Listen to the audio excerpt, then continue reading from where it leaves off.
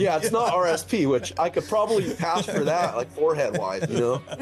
But you know, and the front was crazy, so you're like, it was cool on the highway. California's fucked. And you had to wear New Balances, which probably sucked too. And have a custom plate. It's a nasal infection. Diagnosed. Would you go to the doctor? WebMD.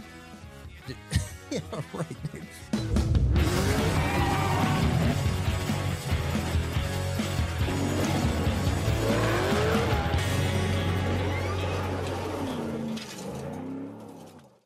Welcome to Oil and Whiskey, an Ironclad original. Today's guest is Morgan Clarke, owner of Morgan Clarke Design. And so on and so forth. Well, that was the end of the sentence. Then there's like spaces. I got to get down to the farther down. I'm sick. I'm sick. Are you? Yeah, I was better yesterday and I'm full-blown sick again. We got that. You got that recorded. You've announced that. Yeah. That's an announcement. I am. It's an announcement. You heard it here on Oil and Whiskey. Josh I don't feel has good. succumbed to, is it COVID? I think it's COVID. It's not Is it? COVID. Sure. It No. looks like COVID. It was it's a nasal infection. Diagnosed. Would you go to the doctor? Oh, No. that's a double slip. So you got a stuffy nose, and then you went to the doctor as a result of said stuffy nose. WebMD. Yeah, right. Did you go to the immediate care, like the ER? I didn't go to the doctor. When would I have gone to the doctor? I don't keep I've track. been here. I don't know what Every day for the last 3 days. lunchtime. You probably went over to the Target little. I didn't go to the doctor. You know what I did do? Came to work. Yeah, and infected your peers. I wasn't going to let it beat me. I think that there little oxygen tank is right around the corner for you. You wish. Karma is gonna murder you. No, what will murder me is me Smoking with the oxygen tank. not doing the oxygen tank, sheerly for the fact of you not being able to make fun of me. Dude, just they'd be like, you got to have it. Just take a It's little only, bit, dude. I won't like you need it. I won't make fun of The you. Just only take thing that's will keep you alive. No, I won't do it. I won't do it. Get a little vape pen of oxygen. Dude, you're dying. Just hit take some that. fucking oxygen. You'll make fun of me. Drink a pumpkin spice latte. It won't matter. I would do that. For All you. right, we're even. Yeah. Today's guest is Morgan Clarke, the founder of Morgan Clarke Design, which specializes in custom motorsports, art design, and performance metal fabrication. He also shares his expertise, instructional how-to videos, build films, and more on his YouTube channel at Morgan Clarke Design 1. You can also follow him on Instagram at Morgan Clarke Design 1 as well. Look at that, both of them the same. Morgan Clarke Design 1, YouTube, Instagram, Makes it social easy. channels. That's branding right there. That's being smart. Easy guy to find. Morgan, welcome to Oil and Whiskey, man. Cheers. Hey, cheers. All coffee, you guys. Perfect. It works. Yeah, you're probably gonna get back to work after this, huh? Well, we appreciate you coming on, man. We've all been big fans of your work for a long time. I appreciate You're, that. Thank you for you're one having of my me on. go-tos on Instagram. You come up in my stories because I'm always checking out the stuff you do, and the work is just kick ass, dude. So it's a pleasure to have Thank you you. on here, man. Honor. Yeah, absolutely. We saw the truck in person at SEMA this last year, and kind of been following it online, and then seeing it in person was blown away. I think we spent a good portion of time over there checking that thing out after hours and stuff. We did. Vivian. Yeah, I just want to drive the thing. That looks like a blast. Yeah, that was a good exercise. Speaking of like Roadster Shop, just to explain where I found you guys or how I discovered Roadster Shop was from the Colorado build. Yep. That was because I haven't been as prominent into hot rod stuff as I have like into off road, and the Colorado was the first thing I was like, whoa, these guys are like, they're going for it on this thing, you know? Damn.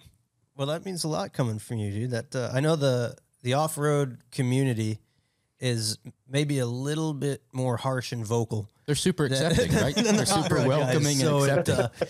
it's certainly mixed reviews out of that. But we had a hell of a fun time building it, and it was cool and pulled a lot of inspiration from a lot of you guys that do some incredible fabrication work. Well, and you guys, like for myself, my manufacturing capabilities and my skill set revolves still around like OG tooling and doing stuff by hand.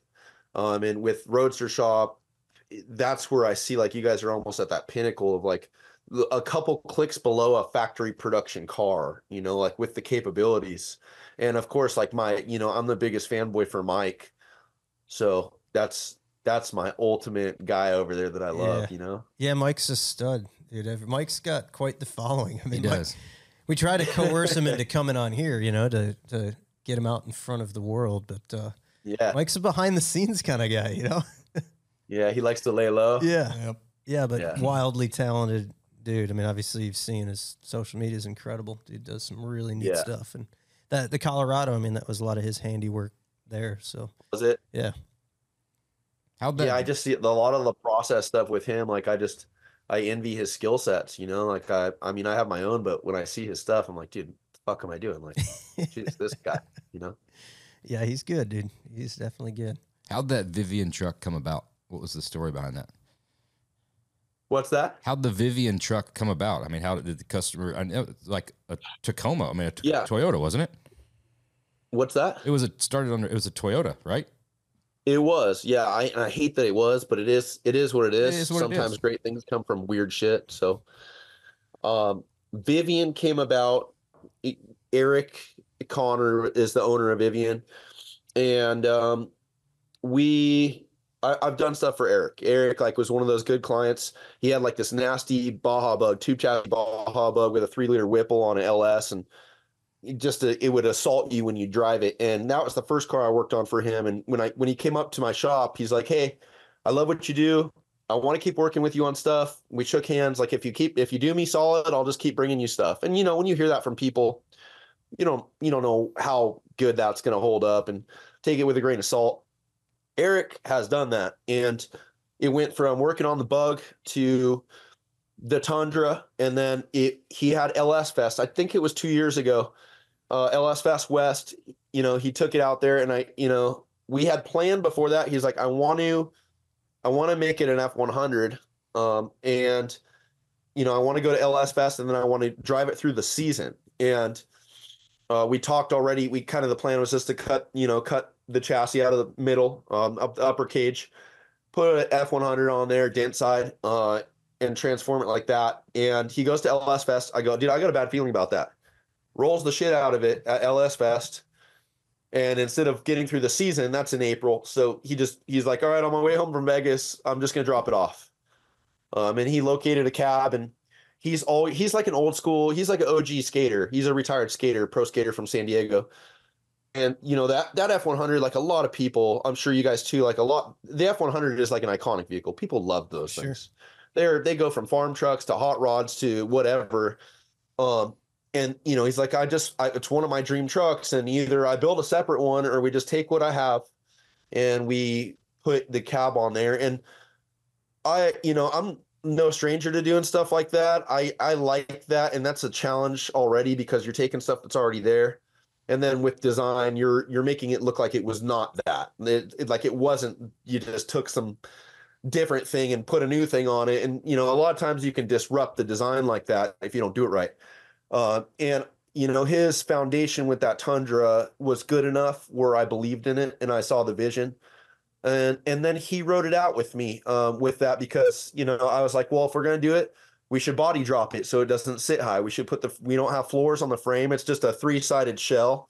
So why not just lower this thing down? And then, you know, I'm like, we're already here. It's a 135-inch wheelbase, a trophy truck, like your cream of the crop wheelbase for a off-road car. It's like 124, 125. So I'm like, all we got to do is just cut 10 inches more and we'll shorten it, you know? And then I'm like, the trailing arms were always ugly. Let's just do good trailing arms. You know, like I can put good geometry in the back. Let me build new pivot boxes. We're already here. Let's put bigger shocks on the back. Like, he took that ride, and it wasn't a disaster where he's like, dude, we're drowning and, you know, going over the budget. But it was like, yes, that's the right step. Yes, that's the right step. Yes, that's the right step. And every bit of that construction phase, and that's not including like the sheet metal and the interior we can talk about, but every bit of that was like, it's like making something really good. Like if you have a really good recipe for something, you know, and you don't have all those ingredients, it's not going to hit just right. And like, we did everything on that truck where it does, like the way it looks is how it drives and how it works. And it is like a completely functional piece of machinery because we did all those steps. That's awesome. Yeah, at the end of the day, it's just fucking awesome looking. Yeah. Like that thing, it looks mean, dude. I was stoked to see it out at SEMA. Like Josh said, we were all over the thing, man. It's a rad truck. What's this? Yeah, absolutely, and it's one of those things. There's a lot of levels of finish work. You guys are very clear on that stuff, and that's like one of those ones. We got the cab. I could like put my finger in some areas of the cab where there was holes, like in the upper roof and like the rain gutter areas. And he's always like, dude, I'm not gonna. I want to leave it like this. I want to patina this thing, and so we pivoted off that. And I have like a pretty strong like design background, and we pivoted off that with the whole build from the start. Like make it a utility pre-runner. It's nice, but it doesn't have a heater. It doesn't have air conditioning. Like all the floors come out. Everything is like aircraft style. A lot of rivet stuff with like 1-inch spacing, just like if you look on like an airframe. A lot of like exposed hardware and like a multitude of smaller hardware instead of larger catches for stuff. So it has that industrial feel. Like the way to look at it is like if like and this is a little dated because like an old World War II bomber, like a B-17, like a bomber crew of like 8 guys or whatever, it'd be like their hot rod that they had that they fixed up. It's like that. Like they made it cool in a lot of areas, but they like didn't give a crap about the finish work in some areas, as far as the cab and the paint and the upholstery and things like that. For sure. Yeah, it makes a lot of sense. So you mentioned design background. How did you get your start in this? In off-road industry or just in fabrication? In fabrication, in automotive. I mean, take us back to the thing because I'm very interested. Am I talking too much, you guys? No, dude, no, not at all. Dude, that's what we're here for. A lot. It's lots of talk. We can talk all night, man. That's what we're here for. Cool. Well, I'm pretty like my stories became really clear and evident over the last, especially like the last year and a half. And what I mean by that is like, going through, at least for my life, going through stuff and going like working different jobs, having different struggles, dropping out of art center, like all this stuff, when it's happening, you're like, dude, shit, like I'm failing, or like this isn't working out, or what am I doing? And then like now I'm at a spot where I'm all, wow, this picture was all a step. Everything was a step to like my direction and my path in life. Like whether it was tough or not, it's all queued up to that, and it all like makes sense now to me, and it feels so good because I still feel like I'm just getting started on stuff. When I was younger, whenever I could hold something in my hand, like a brush or a crayon or whatever primitive, medium for art, I was drawing. Before I was talking or doing anything else, I was drawing. In elementary school, and I was deeply fond, and this is, we're talking no internet, no cell phones, no frame of reference besides either stuff you see on cable TV or stuff that you see at museums, or, magazines, of course, magazines. So I had a huge passion for World War II aircraft when I was in elementary school in the 90s, early 90s. I was born in 85. And then, even in 5th grade, I remember they put me in this GATE program. It's like it's for like gifted and talented kids, but it's usually for like kids that are super book smart. And they put me in one of those programs too, and they said it was for gifted kids, but I think it was a different program. Special kids. Different kind of gifted. Yeah, it's not RSP, which I could probably pass for that, like forehead wise, But I was the first guy to enter that and be accepted for art. And I remember, and this all makes sense. I remember like they'd have conferences throughout my life, starting in 5th grade all the way into high school. They'd have parent teacher like meetings. They'd come in, they go, Morgan won't stop drawing in class. And I didn't I didn't care about what they'd tell me in class. I would draw. I'd always draw. And I have ADHD. So for me, when I'm drawing, I'm listening way better than if I'm just staring at a teacher talking or something. Yep. And I was drawing, it started with all the World War II aircraft and military stuff. And then boom, I was like into hot rods, and I was like 57 Chevys, Dan Chuck or whatever that catalog you used to get, yep. Right? Is it pronounced like that? Dan Chuck. Yeah. They had one like a cartoon type. It was a hand drawn 57 Chevy, right on the convertible on the cover, I think. Yeah, totally. I think it was red. Yeah. But that Dan Chuck catalog, I remember I grew up in Laverne, in California, so Pomona, the Dregs and the Super Chevy show were there and I'd go to those and stuff when I was younger. I didn't have a dad or anything, but I'd figure out a way to get over there. And I think that 57 Chevy, I would draw that thing and nomads and, all that. And that was 5th grade, 6th grade, 7th grade, 8th grade. I didn't draw as much. And then high school, boom, I started drawing again. And I started riding dirt bikes when I was 13. I've told this story before, so that's why I kind of have it streamlined. I started racing dirt bikes, District 37, which is specifically desert racing.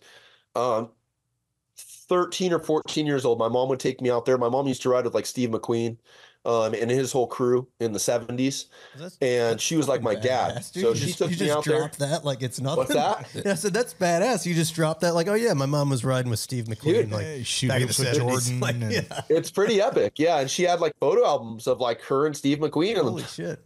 she was one of the only girls in the group. So I'm sure she hung out with them. You know what I'm saying? But like she still had those times. Like, and there was remember that movie On Any Sunday? Yeah.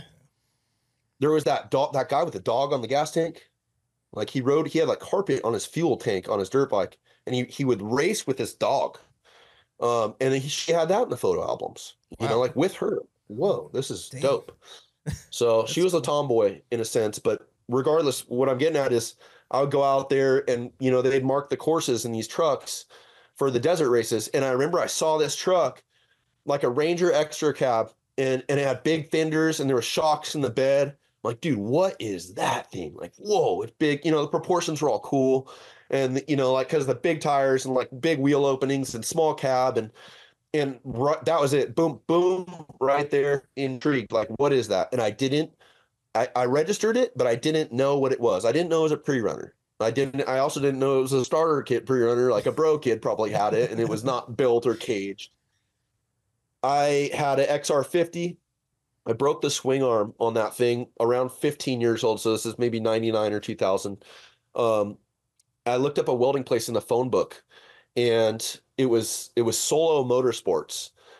And we was in Azusa, so we just drove down there, and this guy Bobby comes out, and they are at this place, and there's these pre-runners everywhere, and they are caged, and they're big badass OBS Chevys, like tubes everywhere, suspension everywhere, raw welding everywhere. I have goosebumps right now.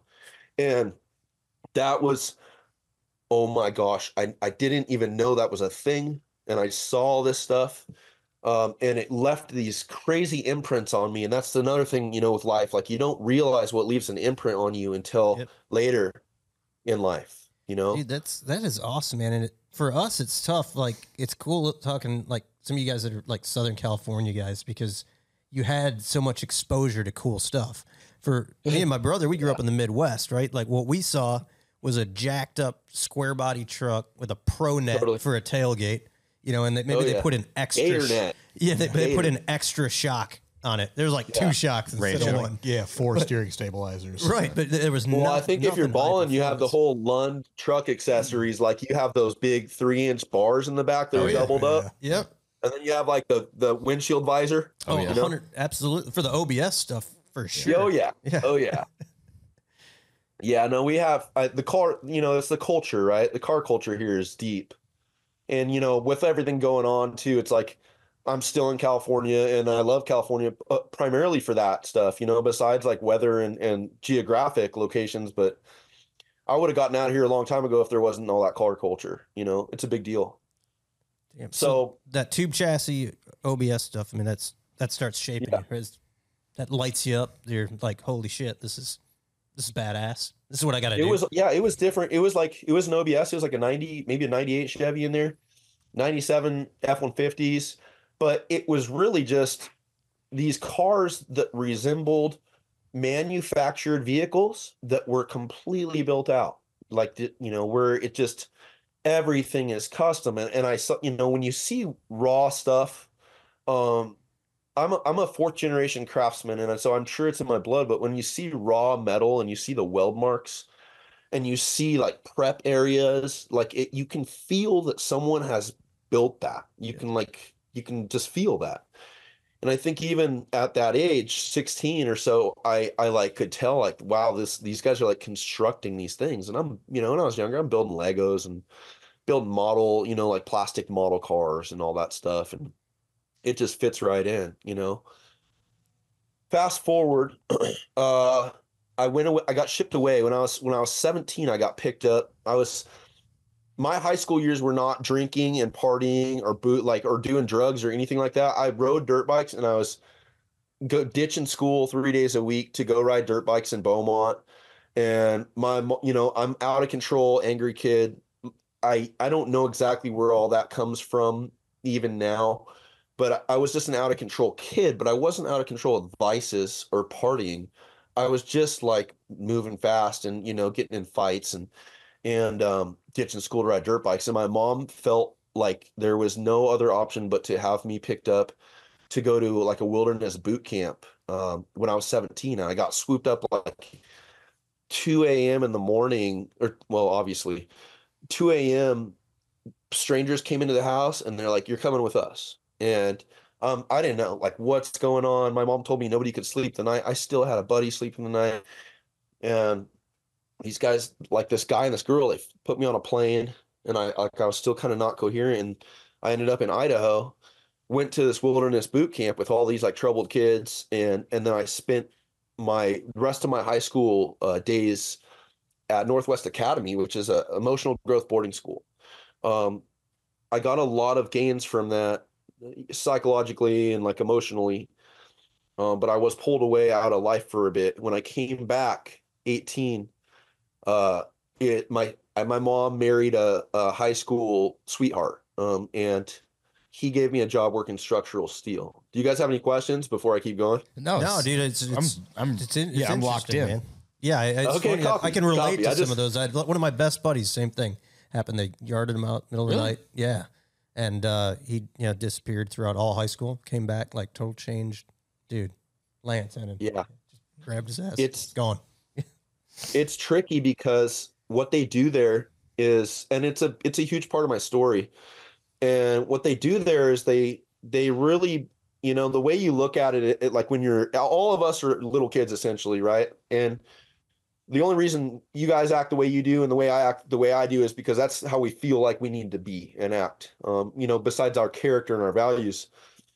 With being young, you go through so many traumatic events and you stash a lot of stuff away, and you carry guilt, you carry shame, and it starts to wear on you. And the way they described it best is like that we're all shiny, like polished metal balls when we're born. And then every instance of something that happens to us, it adds, a scratch, or it scuffs it, or it really gouges it, and that's our painful memories that you go through and things we go through that representation of the ball after that is like us. That's who we are. With Northwest Academy, their goal was to like repolish this thing back out. It's great for cleansing everything up until you being 17 or 18 years old. But what happens is then you go out into the real world, and the real world is so messed up. It's like dramatic and traumatizing because you're not used to that. Now you're like a little kid again. Like you're like a solid little human kid. And so then boom, you stack that stuff up quick right when you get out because everything's kind of harsh. Is that a faith-based organization? What's that? Is that a faith-based organization? Is that no? It's just really just values and like being in agreement with yourself. And no, there's none of that stuff. And I'm not a really religious person either. I mean, I believe in like a higher power. I believe there's something greater than us, but I'm not like on some God stuff, Wow. That's crazy. Go ahead. 2 years there, give or take year. 6 weeks at Ascent, the wilderness camp. Right. And that was the thing. Like everybody was like, "Oh, you're just going to go up to this camp for 6 weeks." I'm like, dude, I can do whatever for 6 weeks. And then, the fifth week, you get a letter from your parents, and the letter is like the letter. Are you staying? Are you going to Northwest Academy, or are you going home? And I'm like, I'm good. We're going home. And the wilderness camp was gnarly. It was like you're sleeping in these teepees, you're chopping wood all day. Your job varies from cutting trees down in the forest to dragging the trees with a crew of people with chains to sawing them with like an old school, big old long logger thing, to splitting them, to stacking them, like You're doing that. That's what you do for 5 weeks. 5 weeks comes around or whatever, and I get the letter that I'm staying, and I'm wrecked. It was a year and a half. I resisted for several months, just like the most I could, having to be there, but resisting nonetheless. And then finally, when I gave in, is when I got the tools. That's nuts. It's wild when they, out of curiosity, right? They grab you originally. I mean, in today's day and age, I feel like things are so much different, right? You come into a house and grab a kid in the middle of the night. Nowadays, social media, the rest of the things probably you got problems. But at what point do they like explain that to you, right? So you feel like somebody came in the fucking room, they snagged you out of bed. You have no idea what's going on. At what point are they like, hey, man, here's what's going on? Your mom called us. It's just as rough as you think. I think ring cams, you'd already get a win on this stuff. If you're a kid, you're out. Ring cam pops off, dude, dipping out. What's going on? I think, I don't know how what do you guys do for language on this thing?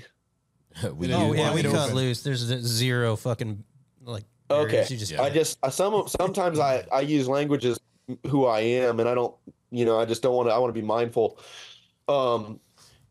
I think kids these days and the way we're doing stuff, there's a lot of pussies, and mm-hmm.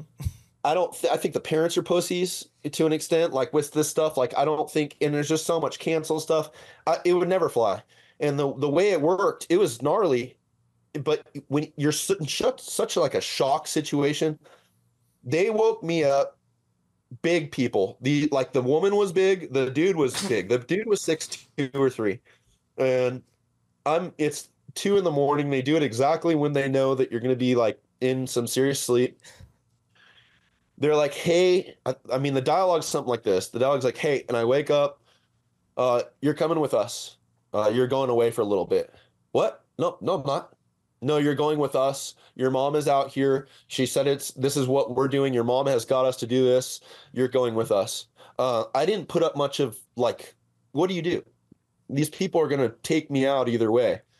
My mom was on the couch crying in the living room, and she was in her face crying because, I mean, think about it. This is a move my mom made, not a dad. Yeah. And I'm her only son. And I think she was at a point where she's like, I'm going to lose my son. Like, this guy's going to be going to jail, or this guy's going to like lose his opportunity at life.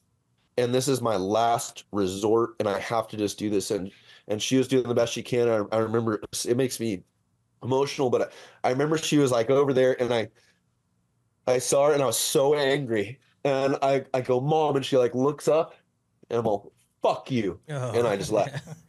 And dude, I don't know. So that was step one. Like, and then, we left out of Ontario Airport, which wasn't that far from the house, maybe 30 minutes. They didn't talk to me. I wasn't losing my control or anything, like with like trying to get out of a car or any of that stuff. It's like, you're at a point here where like you're a kid still. So it's not much you can do when you get strong armed by full grown adults. And then we flew, on just like normal civilian airline. The trickiest part, and you don't know where you're at, because I flew into Spokane, Washington. I didn't register this stuff until later. And then we like drove through Coeur d'Alene, Idaho, and up into the northern Idaho. And then we go into this, like, we're on dirt roads up in the forest. And then like we walk on wood chips. We go into this little, like, everything's like little wooden structures.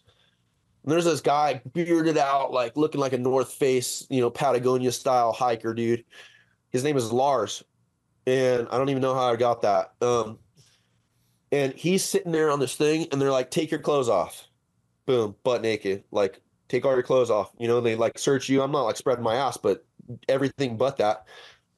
And they dress you right there, and then like, I'm like, what is going on? And they're like, your parent has sent, has set this up for you to go to Ascent Wilderness Camp, and this is for a 6-week program, and you'll get a letter from them shortly.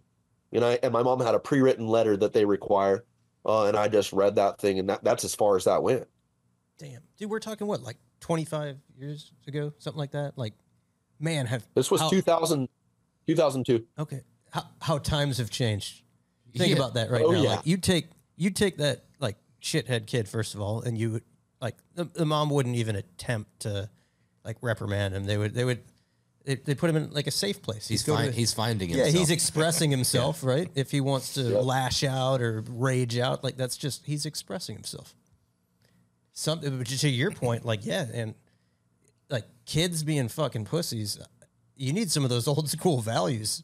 Well, you touched on it. The parents are pussies too, because you go back to those times, like nowadays, that those parents are letting that kid act out and be a shithead, right? And they're making excuses for him. But then they're also at dinner with another couple, and that couple, instead of being like, "Hey, you need to fucking do something with your kid," right? He's That's being a gonna go shithead. over well. You're not. They're going to allow that, right? But we talked about this. Bullying is probably the wrong word to use because it's got such a negative connotation. But without, for the lack of a better term, bullying is good for a certain point because there would be other parents around that be like, hey, we're either not hanging out anymore or you need to do something with your fucking kid. He's breaking shit. He's becoming a real pain in the fucking ass, right? You need to do something.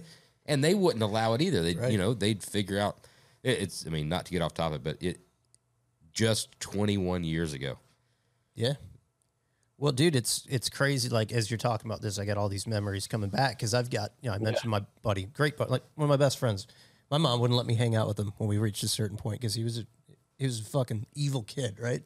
He's a fuck up. And that was great. Like that was great what she did. I've heard your stories as a kid. He must have been bad. Oh yeah, because I was going down the wrong path too, right? And she separated us. So, and you look at this, right? He's got, at that time, we were in junior high school. He had an older brother, 2 years older than him. He died of a drug overdose in junior year of high school, and his little brother, my best buddy, they sent him away. Today, he's 40, 41 years old, successful, has a family, straightened his ass out.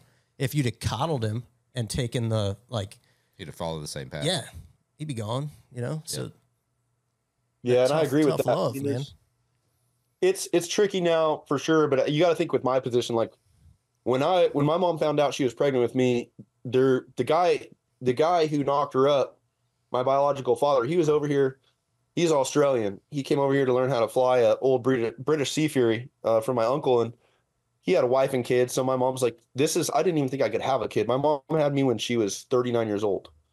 So that's pretty abnormal. And you have to think, if there's no father around, what was she going to do? Right. And then where does that go? It's a pretty solid idea for someone in her position, Sure. Wow. It's wild. So, and to your, like talking about the, family of kids and stuff and getting in trouble. I've watched other kids, like I remember in middle school and high school where it's like a family of kids, and I don't want to say their names, but I remember this family of kids, and all of them went down a bad path. And even then I knew it. And like now, they're all like either in prison or on drugs, and, it's the same thing because nobody could do something, Yeah. And I don't, the new generation of kids, I'm more of a hater than anything on it. And I feel like they're all like Gentile style kids. They're just, it's hard to say it without being critical, and I don't want to be critical and come off like that. But like for instance, I have Colin working for me, and he's my lead fabricator. He's 25, and he is one of the best examples of a kid I've ever seen, and his parents are extremely involved with him, and he lived kind of in the country, and and then you have other kids that you experience who are 25 that don't have jobs, that don't drive cars. Yep. I mean, surely don't know how to drive a stick shift, don't know how to change tires, don't know how to work on stuff. And then I'm like, you guys are supposed to be in our military? Yeah. Yeah, we're fucked. Whoa. What are we doing? Yeah. Wow. Crazy. You guys want to hear my 18-year-old up now? Yeah, dude, let's go. I mean, that's an interesting start. I mean, it's cool to hear it's cool to hear what shaped you. So now we're 18. I mean, where are you going from there? You're back in civilization. 18, I came home. I was in really good shape because I worked out up there. You're still in a institution kind of. So I was working out. I was kind of an airhead when I came home, and I just, my stepdad that my mom married into, he had a industrial steel fabrication shop called Herdig Ironworks, and it was him and his brother ran this thing, big steel erecting shop, all structural steel, cranes, big gantries, forklifts, punches, all the stuff. And I had like messed around a little bit with a welder when I was 16, 17, but nothing. And then like this was just I didn't know what I wanted to do. I came out of there and I was a good kid, but I didn't like have any ambition. Let me tag back into something. When I was 11 years old, my mom got me lined up with this guy, Ed Wong. And Ed Wong, he was an instructor at Art Center College of Design. A lot of those dudes over there that design cars, Korean dudes, like they kill it. They're assassins. Ed was an instructor over there, and she got me to take lessons from him out of his house when I was 11 on visual communication and figuring out three-dimensional sketching and stuff like that. But that's cool. It was more of a thing like Morgan's really good. We can teach this, and he'll be some savant when he gets older. But I'm 11. I'm like, where's the BMX jumps at? We're good. I don't need this stuff.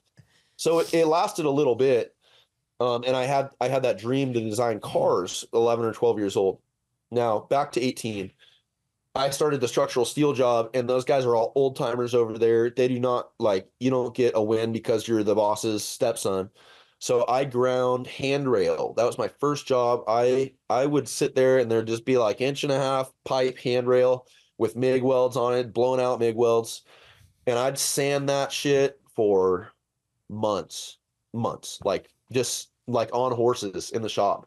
And then it was like, okay, got that. And little did I know these guys were like molding my foundations, my fundamentals, like blending welds and cleaning things. And then it was like, okay, punch some stuff. And I'd be on the punch for months, just hydraulic punching stuff and using the crane and loading it in there. And then it was cut stuff. And then they gave me a cut list. And it was just a slow burn, but they were just starting me like at the bottom, and it was really incremental when I think about it. And operating the forklift, operating all the big cranes, like all that stuff. I remember it was so cold working at that place because it was like a shop where it just had this and then the sides, but the shorter portion of the rectangle was just open.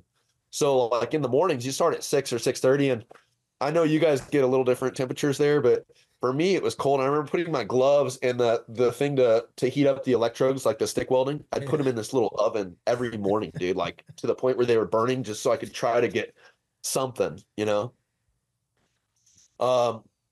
lasted for a while, and then I got back into that thing about Art Center. Are you guys familiar with Art Center?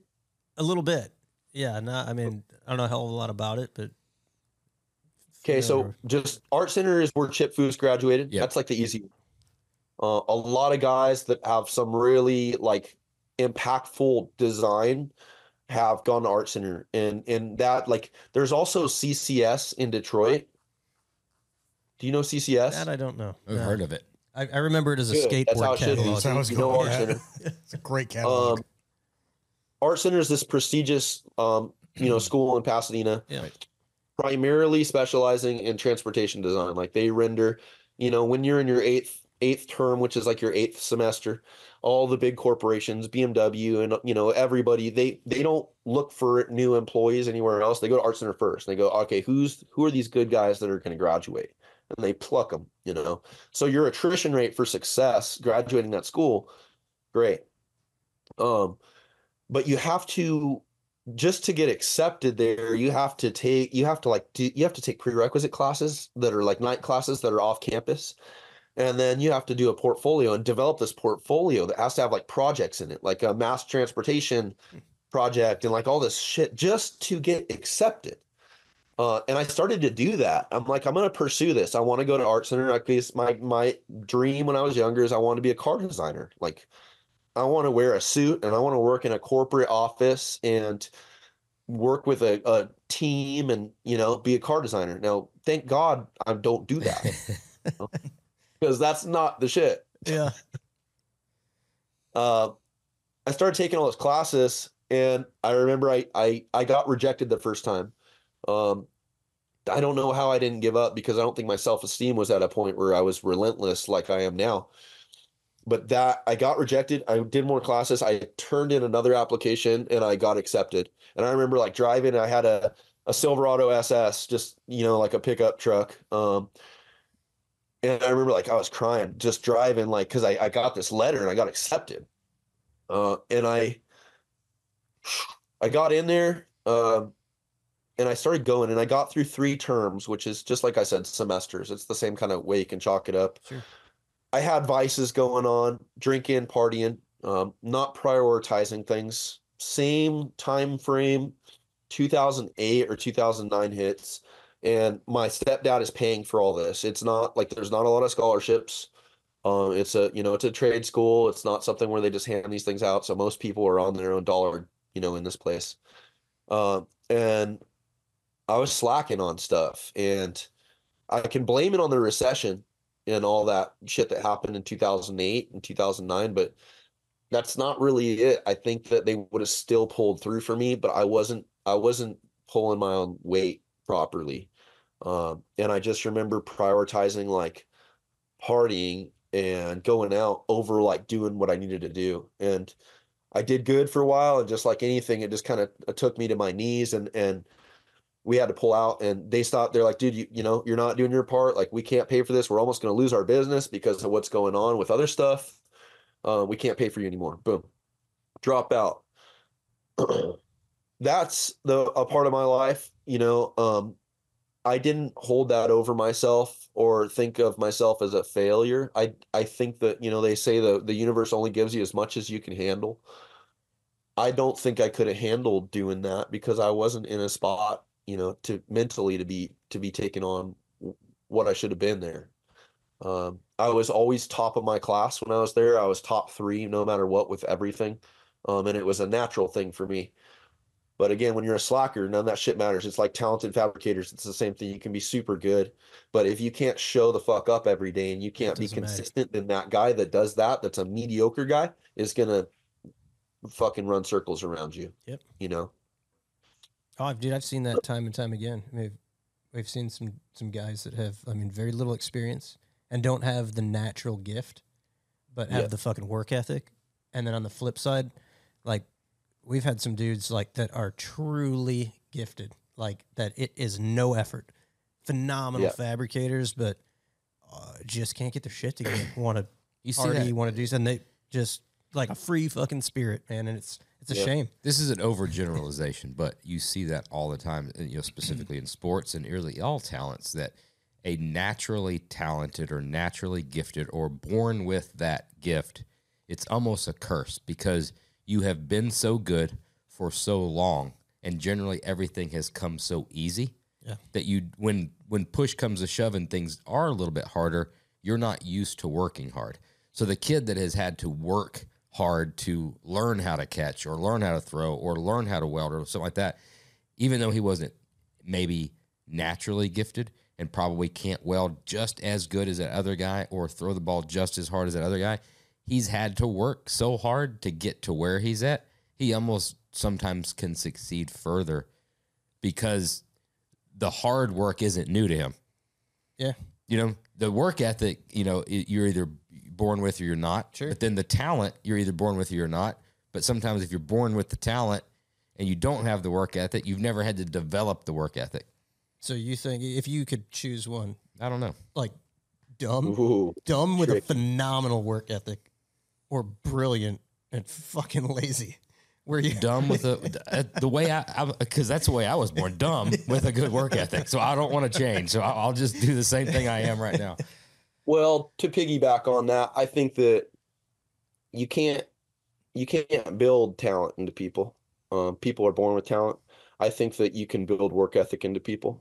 I think you can build structure and consistency into people that might not have it, just because that's the same thing, like myself, like you could say I was talented when I was born with my artistic abilities and my creative abilities. I was born with that. I was not born with work ethic. I was not born with a father that could discipline me. I was not born with those things. And now I have them, and I've acquired those through trials and tribulations, so I'm going to pick talent. I think talent with a lot of this fabrication stuff, both in any motorsport stuff, I think talent really is your ability to how fast you can learn something and how efficiently and fast you can do that thing. That's the talent, because this stuff is a trade at the end of the day. Yep. It's definitely a skill set, but it's not something that you could, as long as the guy's ambitious and wants to get some and has a good brain on his shoulders, you know, you could learn anything like this, you know. That makes sense? Yeah. Yeah. Yeah, 100%, man. You persevered. I suppose you're right. Yeah, at the end of the day, you can't replace the talent. You can't learn talent, pure raw talent. Do you think more people born with raw talent figure it out at the end of the day and learn the work ethic? I think it's a rare breed. It doesn't happen that often. Right. You got it the hard way, you know, from what it sounds like, but it was a good combination for you. Well, I think the talent thing, a lot of people that have talents, they're always, it's a blessing and a curse, like you guys mentioned. And I think a lot of them fall subject. Same with musicians. They're into drugs. They're into like vices. They have to have some other, it's like a yin and yang, you know, like you don't get all that without getting some of down there. Yep. And you have to figure that out, or else one's going to take you. Well, and I think that's what that's specifically does. true on the creative side. If you're creative, anything, right? It could be from home construction, architectural. It could be welding. It could be car design. It could be anything. But if you're a creative minded person and you're wanting to create, that is the same thing as any other type of an addiction, because you're getting high. Yeah. The dopamine, you're getting high off of the creation, right? And so you're chasing that next thing. I mean, you just look at history from comedians and rock stars and singers and any kind of creative thing. That's a blessing and a curse. Yeah. Right. No, 100%. You're chasing the next fucking thing, and you're only as high as that last thing that you got to create, and then you're instantly coming down. And we see it in the fucking car thing. We talk about it all the time or whatever. As soon as you leave that show for the first thing you've done or whatever, like you're super excited, but then as soon as you come down, it's almost like, fuck, where can I get another bump? Like that's just SEMA next year. Yeah. Yeah, I totally agree. And I think that, you got to mix some of that. A lot of creatives, I don't know how you guys feel about ADHD and if you believe in stuff like that. I have ADHD on a crazy level. And a lot of this, I wonder if it's just because I was born, like my mom was so old that when I was born, maybe I have some weird shit where I'm a little autistic or some little bit of retardation where I got some good stuff. But I think there's something there. And that's why I always say, like, dude, my forehead, that's a natural forehead, dude. And when you think about that, so I've seen other people like that. So you don't have like this going on where it's just age, dude. This has been the thing, dude, for a long time, So I think we started. I don't know. I have that ADHD where that is a lot of that stuff is based off of impulsive, instant gratification too. Right. It's the same thing, right? Like on to the next thing, like what's going to get that fix, and that creative, you mix that where you can do something and then you can go, I'm going to do this. Cool. Yep. Next one. That's that same thing. Yeah. You guys know anybody like that? No. Yeah. Never. Yeah. We may or may not have somebody on the team. When are you going to refill your glasses? Personality, but when do you guys refill your glasses? We've been there, dude. We've been. It's about time. I'm on my second. You're on your first. I switched brands altogether. Phil's moving over to tequila. Yeah. So Phil sneaks away and cracking. That shit was harsh. I wasn't a fan. Really? I wish I could have came out there. I would have loved to sit at that table. We can do it again, man. Round 2. You should have. Do you ever make it out this way ever? That would be a genuine hit right there. Maybe I can bring a special vehicle or something next time. We have some really wild things we're going to work on that are going to change the world. Well, absolutely. That's a dumb thing to say, but they're going to be very different in the off-road community. So drop out of art center, go back to work for my stepdad. I'm living at my mom and Gary's my stepdad. I'm living at mom and Gary's house in San Clemente. I'm drinking almost every night. Definitely familiar with cocaine. And it's like I'm going to bars or something, meeting my buddies, like just no ambition. I had a Gen 1 CTSV, and And that was like my pride and joy, that little beautiful car. And it wasn't that old then, because you got to think those came out in 2006. This is like 2008 or 9. So it was pretty fresh. And manual, I love that car. Cars are like suits, and that car was such a suit for me. And I crashed it, I totaled it, and I was drinking. I didn't get a DUI, but the car was gone. I took money from that and I got a C5 Z06. And that car was cool, but it was a pain in the dick because it was lowered and it was straight. You'd go like in the gas stations where the fill caps were, like, and then you'd scrape your ass. And then the overhang was, in the front was crazy. So you're like, it was cool on the highway. California's fucked. And you had to wear New Balances, which probably sucked too. And have a custom plate. Yeah. Right. Yeah. But I had that for a little bit, and then I'm like, dude, what am I doing? I'm not in college. Like, I don't need a commuter car that's like small and efficient. I just want to get back into off-road and get back into the desert like scene. I want to go to the desert again. I need a pre-runner. Is this still like registering with you that original? I put up an ad on this. What's that? I said, is it registering in your mind that those original pre-runner trucks you saw? At this point, is that still lingering back there? Well, a part I left out, now that you say that, is like 19 to 20, 21 or 22.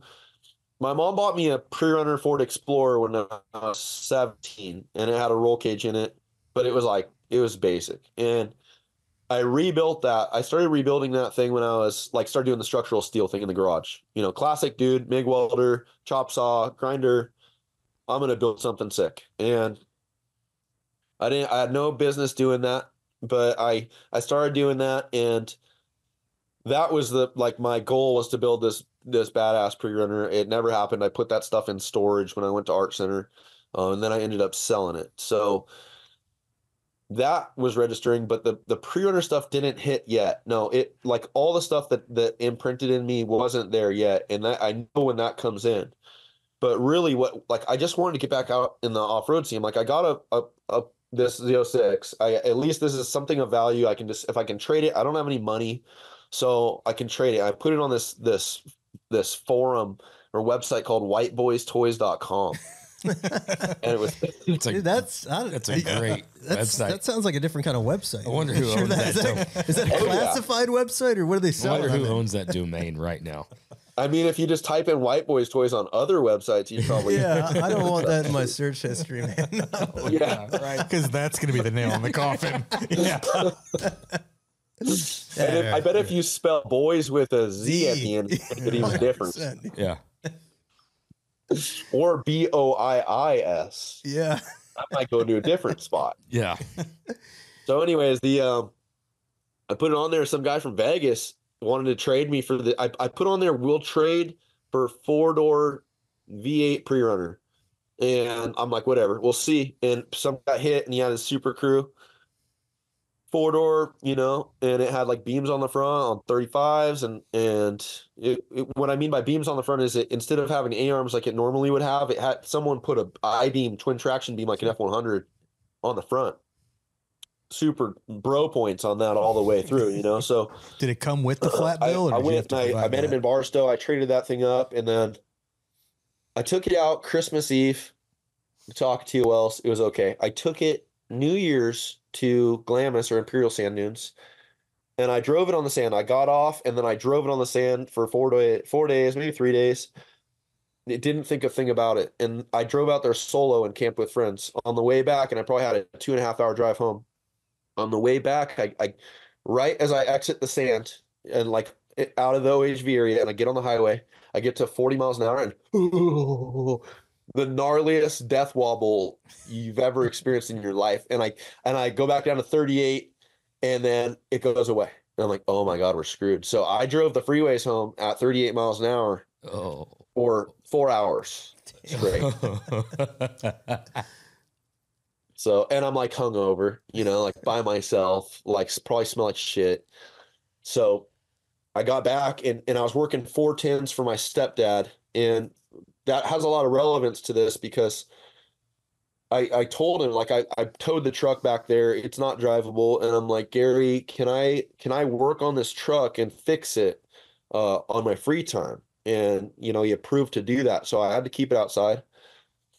I built this cart for it. It was a heavy ass truck. So I built this cart for it and I'd tow it in with the forklift into the shop, every Friday morning or Thursday night. And I worked on this thing with passion I worked 4 10s and, then Friday comes around and I'm there at 7 and I don't leave till like 7 or 8 p.m. And then Saturday, Sunday, I do the same thing. And then Monday through Thursday, all I'm doing while I'm working and I'm doing like bullshit structural, architectural stuff. All I'm doing is thinking about that truck and thinking what I'm going to do next. How am I going to attack it? Like my brain is going efficiency style on this thing. And then like the weekends would come and I'd do it again. It turned into fixing the steering and I'm like, oh, well, why don't we just build new beams? Why don't we just, build all this? Why don't we TIG weld all this? And I had that like resurgence of, I call it artistic diarrhea on that truck, because I had no creative outlet. So working on that thing, I would just go hard. And I put this crazy design into it. Like all the plate work's all crazy and it's all triangulated and like, it's good. Now I look at it now, and like just, it's in my driveway. I would never do it again like that. But I put like that changed my life for a year and a half. Throughout that time, I found out my mom had cancer. Well, my mom was my everything. And I found out my mom had cancer. And then I found out that we were having a baby. I've been with Taylor, my wife, since I was 16, on and off. One of like the few people that have been with the same girlfriend forever. That doesn't mean that I have not created an extreme amount of chaos and in between there. Wreckage, if you will, with that. But anyway, I found out she was pregnant. That made me like, I'm like, all right, well, if I'm gonna put my family in there or my mom in this thing, I want to cage this thing. So then I started doing like constructing a roll cage, and it was my outlet. It was my creative outlet. And I think to tag into that, like what you talked about with like people that are creative or talented, I went from going to art center, which is like this prestigious, school, and being like this top performing guy, and every day was drawing like close to 100 sketches a day, when I was doing my assignments. And then I went to like, boom, working with like a bunch of replaceable people essentially, and feeling like that, wearing steel toe boots and just being grungy and like coughing on aluminum fumes and like the whole deal. And I like knew in my head, I'm like, I'm supposed to be doing more than this. And I don't know what that is, and I don't know how to do it. I just know that this is not what I'm supposed to fucking be doing. That truck gave me a window. Her name is Beth. I name all these vehicles, and Beth gave me a window to just have an outlet. And that's so important for guys, especially like people like us that like to build things and create things, like having something to just focus on and obsess on and create, right? Cool. More. That was a huge thing. It got me through hard times, with my mom and stuff. And then, I remember Taylor, this doesn't sound good, but I remember Taylor in there, like spray painting the cage while she's pregnant, like spraying all the interior and stuff outside, but still like being a part of, around that time. It was 2012, maybe. My buddy Johnny Branch, who's an OG like bike builder and hot rod builder guy. I don't know if you know him. He's kind of a low key guy, but I was friends with him, and he's like, do you know what Instagram is? Nope, don't have a clue. He's like, it's cool. You just post pictures. He's like, I think people will really like what you're doing, because I was posting stuff on forums, and that was like, you guys remember forums? Yeah, that era was like heavy with the forums. Glad that the forum era is gone. Really? Yeah, absolutely. That was the shit. I loved the forum era. You did? Yeah. Yeah. I don't know. It was like clicky, they were like people in cliques and like talking shit. You're right about that. Yeah, but there was information, massive criticism and shit talking on all levels. Hey everybody, I'm Andy Stumpf, host of the Ironclad original Change Agents. For over a decade, Ironclad has worked with brands and individuals to create world-class films, series, podcasts, and ad campaigns. In fact, I've been working with Ironclad for the past few years. I was introduced to them on a project through the Navy SEAL Foundation. I've worked with them on a variety of projects, even up here in Montana, long before they proposed the idea of change agents to me. They're the best in their field. And I say that because there are plenty of people out there looking for the best, looking for the cream of the crop, looking for the top of the triangle. And if you're looking for that, you need to look no further than Ironclad. If you ever need media by way of film, a series, podcasts, or ad campaigns, they have you covered. You can reach out today and follow them anywhere at This Is Ironclad, the ampersand, and then This Is Ironclad, or visit them online, thisisironclad.com. Again, www.thisisironclad.com.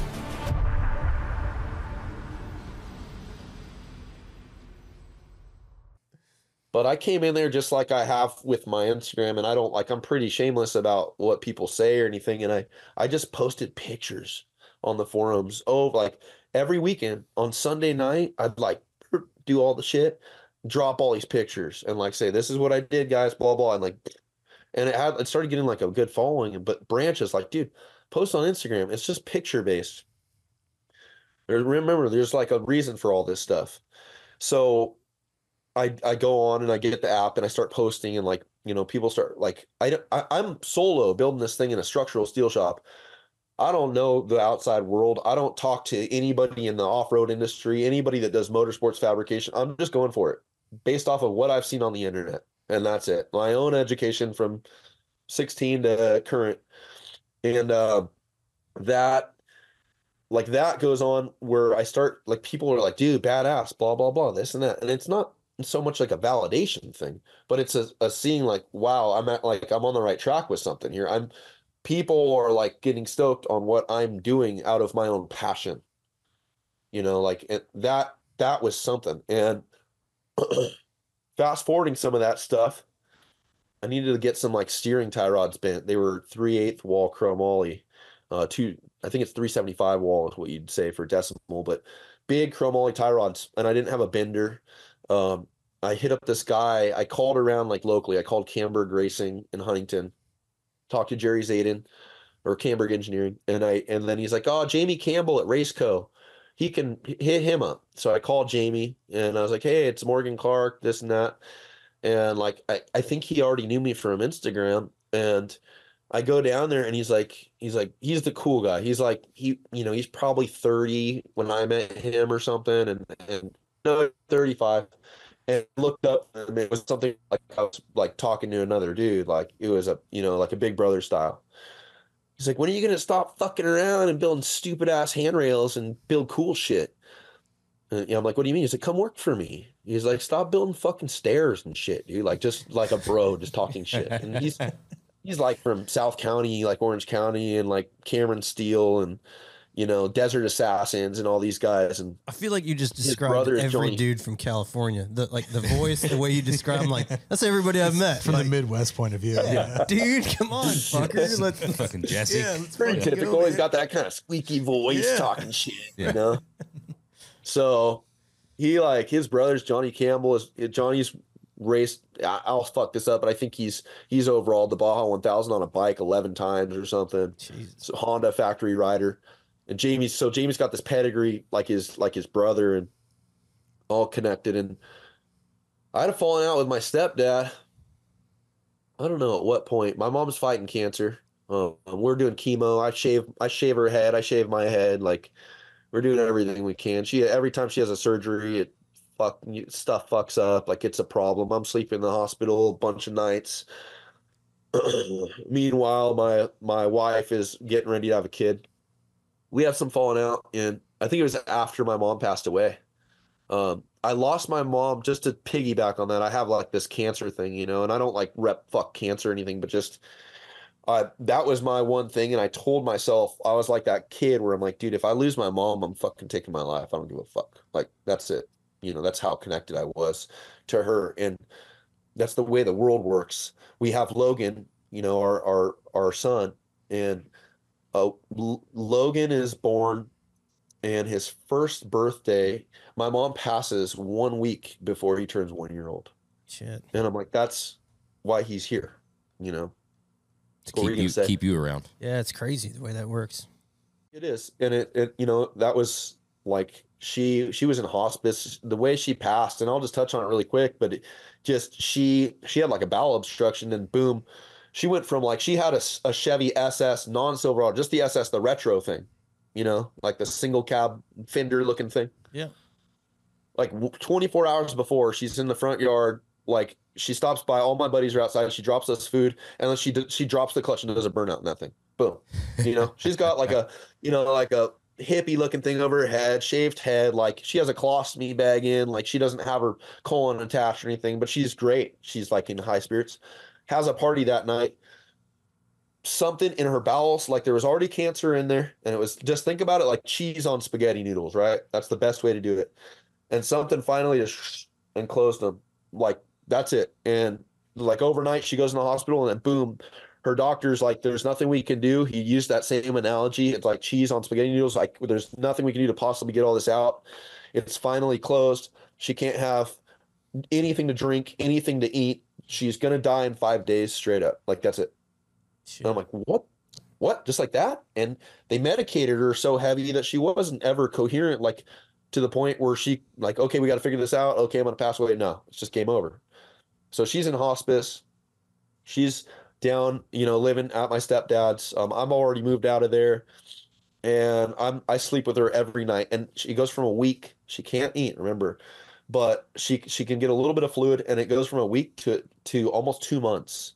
And she's deteriorated, and I'm carrying her in my arms while she's wet in the bed, and just like she's rotting away. And that's why I say thank God for Logan, because Logan was literally clicking, he clicked a week after she passed away. And it was like that transition. Like I got a little miracle to keep us going, because I just didn't have it in me I probably was weak enough where I would have just taken my, selfish enough to take my life like that. So gift. Damn, dude, that's brutal. Brutal stuff. Shit. Yeah. So, and that's how it goes. It's just, you can't plan for that stuff, and but there's always something there to help you, as long as you're aware to see it. Back to Jamie, I go to work for Jamie Campbell down at Raceco, and he's building race cars. And like first weekend, I have the fallout with my dad or stepdad. First weekend, I'm down there, and I'm building like all plate boxed 4130 like shock mounts for the rear of an F100 single cab. and it's like a surreal thing. And I'm like 2 weeks in on this stuff, and every day I'm like, oh my gosh, I'm able to get paid to do something cool. Like I can create something, and I'm being paid to do this. Like, mind you, I'm getting 21, 22 bucks, but I don't care, because I'm able to create stuff with my hands and feel that value, and the quality of life like that. That's where it was a thing. And I'm like, okay, I'm over it. Like I'm going to fabricate vehicles for people. Like I'm going to work for other people fabricating vehicles. That was my pivot. Are you realizing at that point, like, are you feeling the talent, recognizing the fact that, dude, I'm fucking pretty good at this? Like, this is clicking for me. No. I was still consumed with partying and drinking, right? A lot of that was still part of my story when my mom passed away, even though I had a kid, dude. Like, still just, they say you're not done until you're done, and nothing will get in front of that and stop that. And it's the same thing. Like I wasn't able. I was the talented dude that would fucking not show up or be late. Even a couple weeks in on that place, I'm still like, hey, not gonna make it. Or maybe not even call. Like that level shit, right?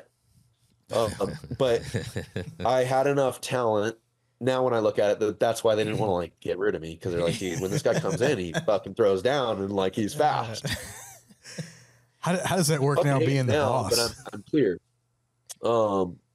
So Jamie, I stretched that out working at Jamie's as much as I could. We're working on a bunch of different stuff, being around like this. Jamie's a great teacher and a mentor. So I credit him with a lot of like my start and my foundation and fundamentals with motorsports fabrication. He had patience and acceptance. And it just got to a point, I think I ripped like my ankle open on our pit bike track I was drunk, and I hurt my foot, couldn't come in. He's like, dude, I can't keep doing this. Like, you're here, sometimes you're not here. Like, it's great when you are, but I tell my clients I'm going to get stuff done, and then you're not showing up, and then it's screwing us. And like, I get it all now, like as a business owner. Hell yeah, get that. Thank you for what you did. So then I transition, and I hit up this other shop in Murrieta. And it's funny. I just like it. Same thing with knowing your worth, right? And I don't think was worth the hourly that maybe I could get paid because I was still not consistent. But I hit up Kevin at H&M, and I started down there, and that's where he goes, we got this 97 F-150 in here, same one as Solo, right? Same body style truck that I saw when I was 16. And he goes, I need you to do the firewall on it. Like, I want you to do this firewall. I've never done sheet metal. I've never used the bead roller. And he wants me to do the same shit that I saw when I was 16. And I'm like, I'm in a dream job. Like, this is it, And that is exactly when, like, I started really feeding my passion with the stuff. It's also when I started realizing that, like, my way of thinking for design and style was like above everybody that was employing me. And I don't mean that in like a bad way. I just mean, like, I would have power struggles where, like, I'm like, dude, let's do it like this. And they're like, nope, we do it like this, and this is how we do it. Or nope, that's going to cost too much. And it was like the classic shit, over and over. So eventually working for Kevin came to an end. I transferred to another place, like just jumping around, classic fabricator stuff. I'm still drinking. Is this an attendance issue? Is that what brought it to an end? Is it having a hard time getting what's to work? that? Is it an attendance issue? Is he like, fucking get your ass to with work Kevin? Yeah, so we would butt heads on like work stuff, but really, yeah, dude, like driving these guys into the ground because I'm like not consistent. And I am the child for the talented fabricator guy that can't fucking show up for a shit, like that. Poster child for that. Dude, I'm it's the great poster you child, recognize this and you've learned from this. This is awesome. I like hearing this. It is what it is. Like, it's nothing. I'm not proud of it or not like any of that stuff. Like, that doesn't matter because it's not who I am now. Yeah. But I know a lot of that came from from my own vices. It's not, I don't think that that's my programming in my brain as a natural pure human. I think that I put that in me because of my pain, because how I was trying to cope. And that, like, my trauma and my pain I was running from, and that came in the way of picking up booze on the way home from the shop every day and drinking till I fucking was done drinking at 12 or 1 and then not wanting to wake up, like, just, but that was like, I addressed that and identify that as the issue, not like, because you got to think with the other hand where we talk about work ethic, like we mentioned, I work structural steel and I had to show up every single day. There was no fucking around there. Yep. So, it was only the race shops where my manipulative only child brain's like, oh, I can miss, or, I'm of value. At structural steel shops, like, I have to be there at 6 or 6:30 every single day. If I go to bed at 3 or 3:30 and I have an hour and a half drive, guess what? Cool. You're going to do that. And the work mentality at the structural steel jobs, get it done, hurry the fuck up. How long? Like, it is consistent crunching and rushing in that shop all the time. It is like under the gun. It's not about quality. It's about getting the shit done. That probably is also what made it so much sweeter when I was working for the guys, because I would work like aggressively when I was there. I would walk fast to the brink of running, and I would attack things. But again, I wasn't consistent, so it could never hold up.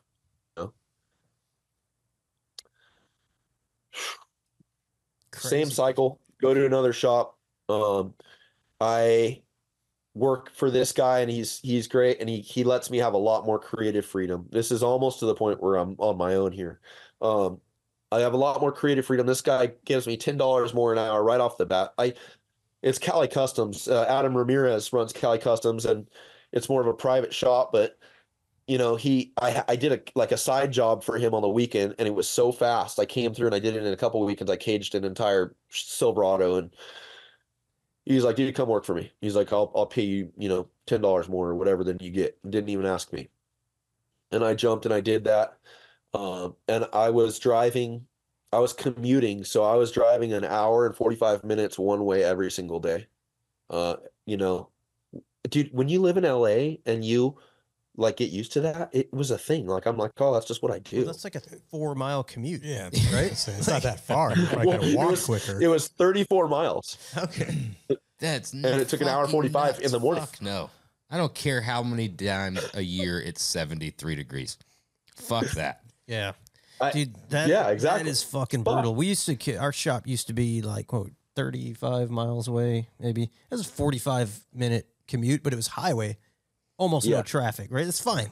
I would fucking kill myself if I had to sit. I would not do it, dude. I drive 300 miles out of the way just so I was moving. Just to stay moving. I don't mind the drive as long as the time is not the thing, but it's the sitting. It's the sitting. Yeah. I don't mind. Like when I worked at H&M, it was 59 miles, but I was doing 80 miles an hour the whole time. So who cares? Yeah.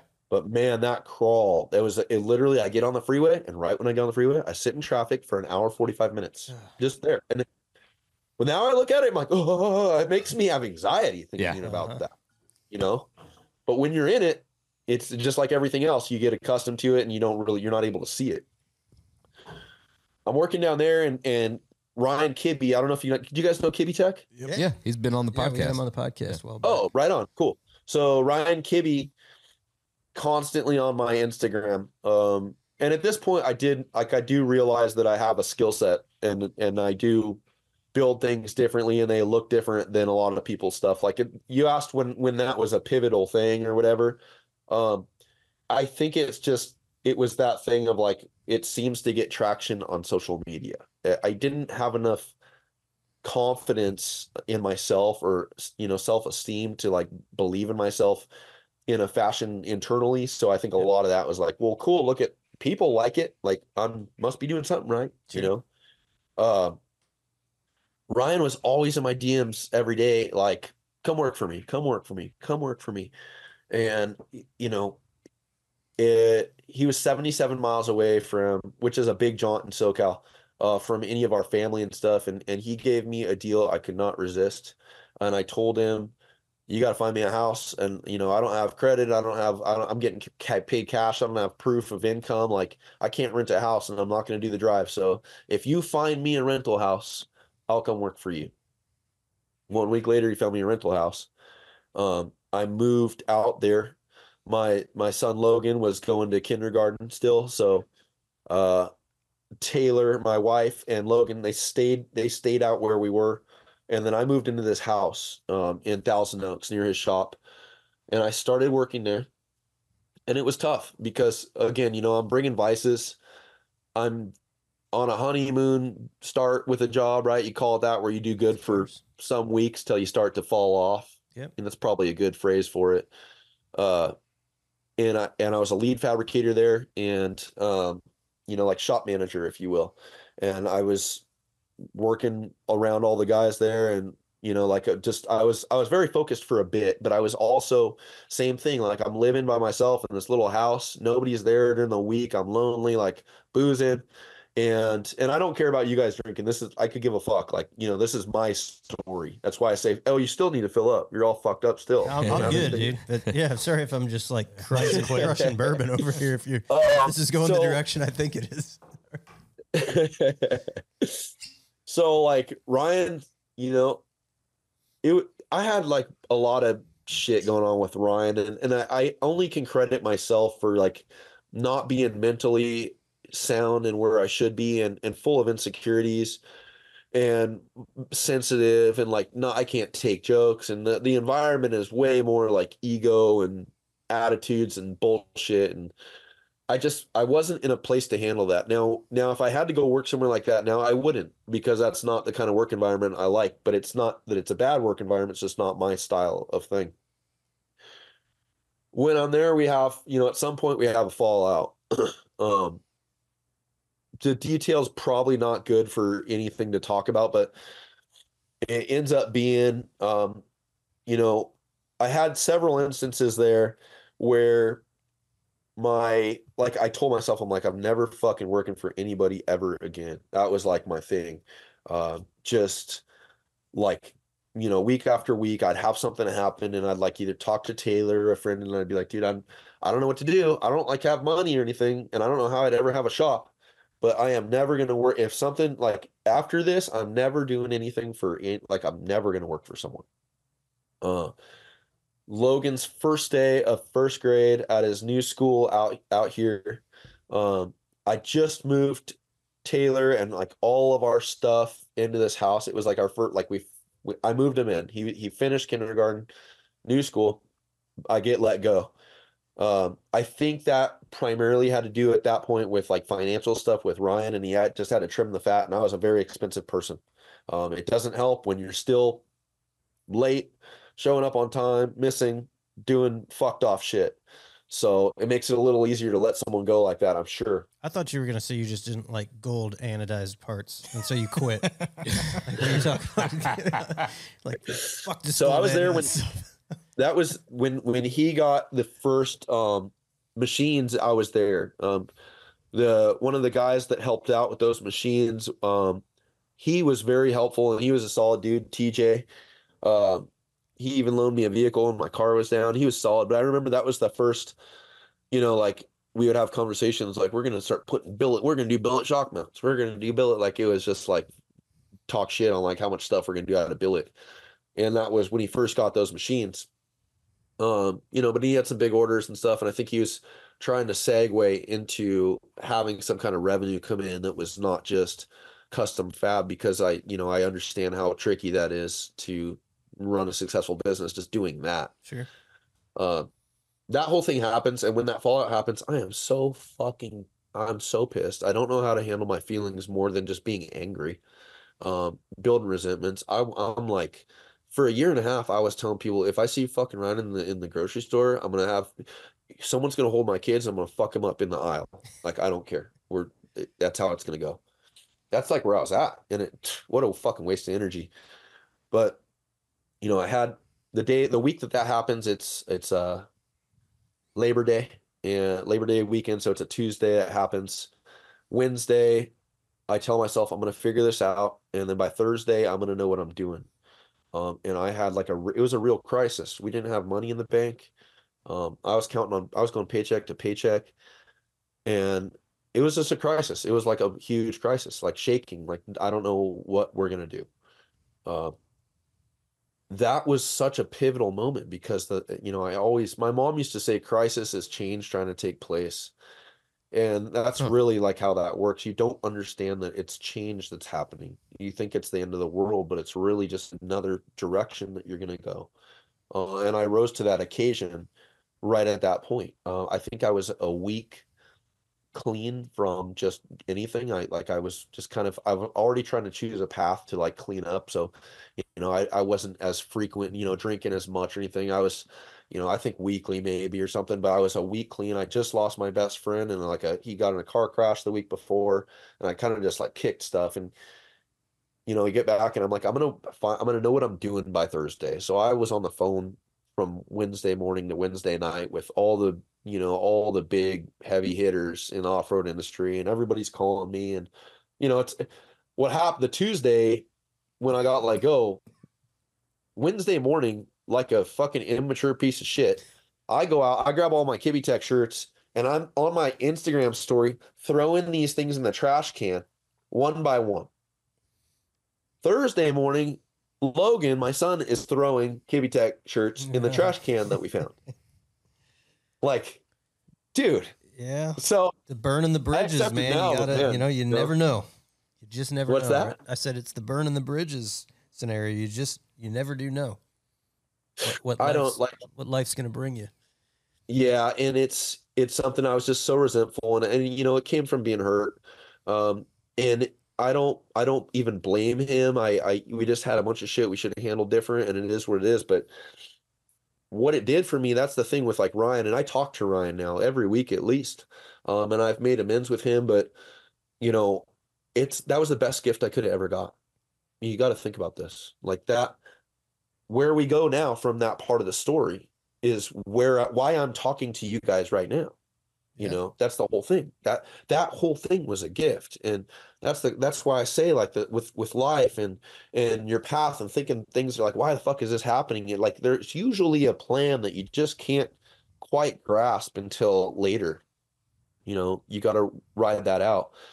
I call these people on Wednesday, and you know, I get job offers and stuff, but it's just the same thing. Like, man, I got to drive. Like, I'm not out. I don't have a commute anymore. I'm driving 5 minutes to get to work. Um, I'm doing side work up at Evan Weller's shop, even when I was working at Run, just because you know I got like the hours got pulled back and a couple things leading up to that where I was doing side work. I was working, you know, 6 to 11 p.m. every night, and then on the weekends after I'd work a 10-hour day. So, you know, I exercised my options the best I could, and Evan's like, hey man, if you want, I'll pay you an hourly and you know, I have some specialty jobs that you can do and you know, in the meantime, and we'll go from there. So Evan started bringing because like a lot of the work I do is specialty fabrication. It's not like really like simple stuff. It requires a little more forethought, and that's my bread and butter. So Evan started bringing jobs up to this facility and using, you know, he gave me a solid because I didn't have a shop. I had a couple tools from my garage from back in the day, like I mentioned, but they're all in storage or someone's borrowing them and putting hours on them. And Evan got me going, and then it turned into like people knew that I was kind of freelancing, and I started getting like I had a big following already, and I started everybody like I think out of not sympathy, but just out of like helping out, like, hey, you want to work on this? You want to do this? You want to do this? And it got so crazy so fast, and then it turned into I'm bringing stuff into his shop to build, and then it's like, hey, there's extra room at this facility, like we need to talk about renting, you know, next door, and renting that for yourself. And then I started like I'm like, okay, well, 2020, I'm gonna like start moving in, and I'm gonna start renting, and you know, I got an LLC, uh, and mind you, like I stayed clean through all this. Like that crisis made me stop shit. Like just this is it because I was too afraid of like how else can I fuck this up and what's that going to look like? Yeah, Because it's time already to pretty get bad. fucking serious about it. What's that? It's time to get fucking serious about it, right? Totally. And there's been a lot of lessons since then, but a lot of these lessons now are business lessons that are different. They're not like just like kicking myself in the ass, you know, or shooting myself in the foot or something. So it turned into 2020, like COVID time. Um, got I got an LLC, and I started operating out of my own like area and you know like a whole part of this facility. It's a 14,000 square foot building here that's got kind of partitions in it, so and different bay doors. I'm still like, you know, I'm using Evan's shit, so I'm always going next door and I'm always like using this, using that, like grabbing this, and slowly I'm starting to buy my own tools, one by one. And like that's such a huge, that's why I stress what a help that was, because if I had to just start on my own, I wouldn't have been able to do that. I didn't know people, and like I didn't have the means to ask for a loan or a business loan, or you know, it was a clean transition. Yeah. And that's a huge lesson for all of us. You know, like the number one thing now, like anytime something really gets me and grinds my gears, I might, even if it's a text or it's something I like, I have to respond to, I'll give that shit 24 hours straight up. Like, because I know what I do when I act out of emotion. Sure. And I know that it's always not favorable and optimal. You know, and 90% usually of the whatever time, the fuck yeah. I say, Right. it sounds way worse to the person hearing it than I actually think it even is coming out of my mouth. Yep. Whatever your first instinct is, don't do that thing. Yeah. Yeah. Write the email, Fucking delete it. dude, and I'm done for a little bit. Yeah. So no, I like, you know, I made some phone calls that Wednesday that were also to his clients, and let them know, and like, you know, just yeah, I poached a couple of them, but I didn't have that like confidence or the security within myself to even think about a business plan or anything. It was very like just kind of trickled into where we're at. And now when I look at it, yeah, like I could use an investor. I could use help into this next transition of what we're going to do and where we need to be in like a bigger facility. But I wouldn't even have that thought process unless I started to grow as a person with the business. Like I wouldn't have even have known. Like nobody gives me a book on this shit. I don't have any mentors or people for the business thing, you know? Um, so I've been up here. I'm still next door to Evan Weller. I have two full-time guys. I had three, but it was just I had to trim the fat. It just was running me out of capacity. Um, and we've like, for me now, like my shit I'll preach is personal development, and mental health and physical health. And I've like dove off on this stuff for the last year at least, seeing a therapist, exercising, every single day, finding a routine, waking up early, being consistent. And that's what I do now. And I can't, I never was an early bird, and now I wake up at 3:30. And it's just like I'm focused. I've spent so much of my life that other way of just being that party guy, and I'm just a fabricator, dude, rock and roll, dude, like all that fucking He's from bullshit. California for sure.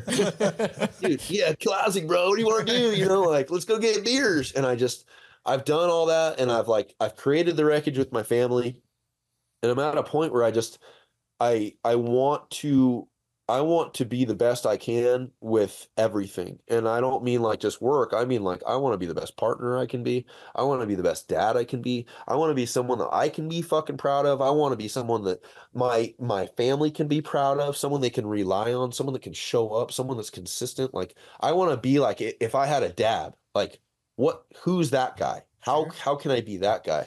And the good part is like I'm 38, but I probably feel 25.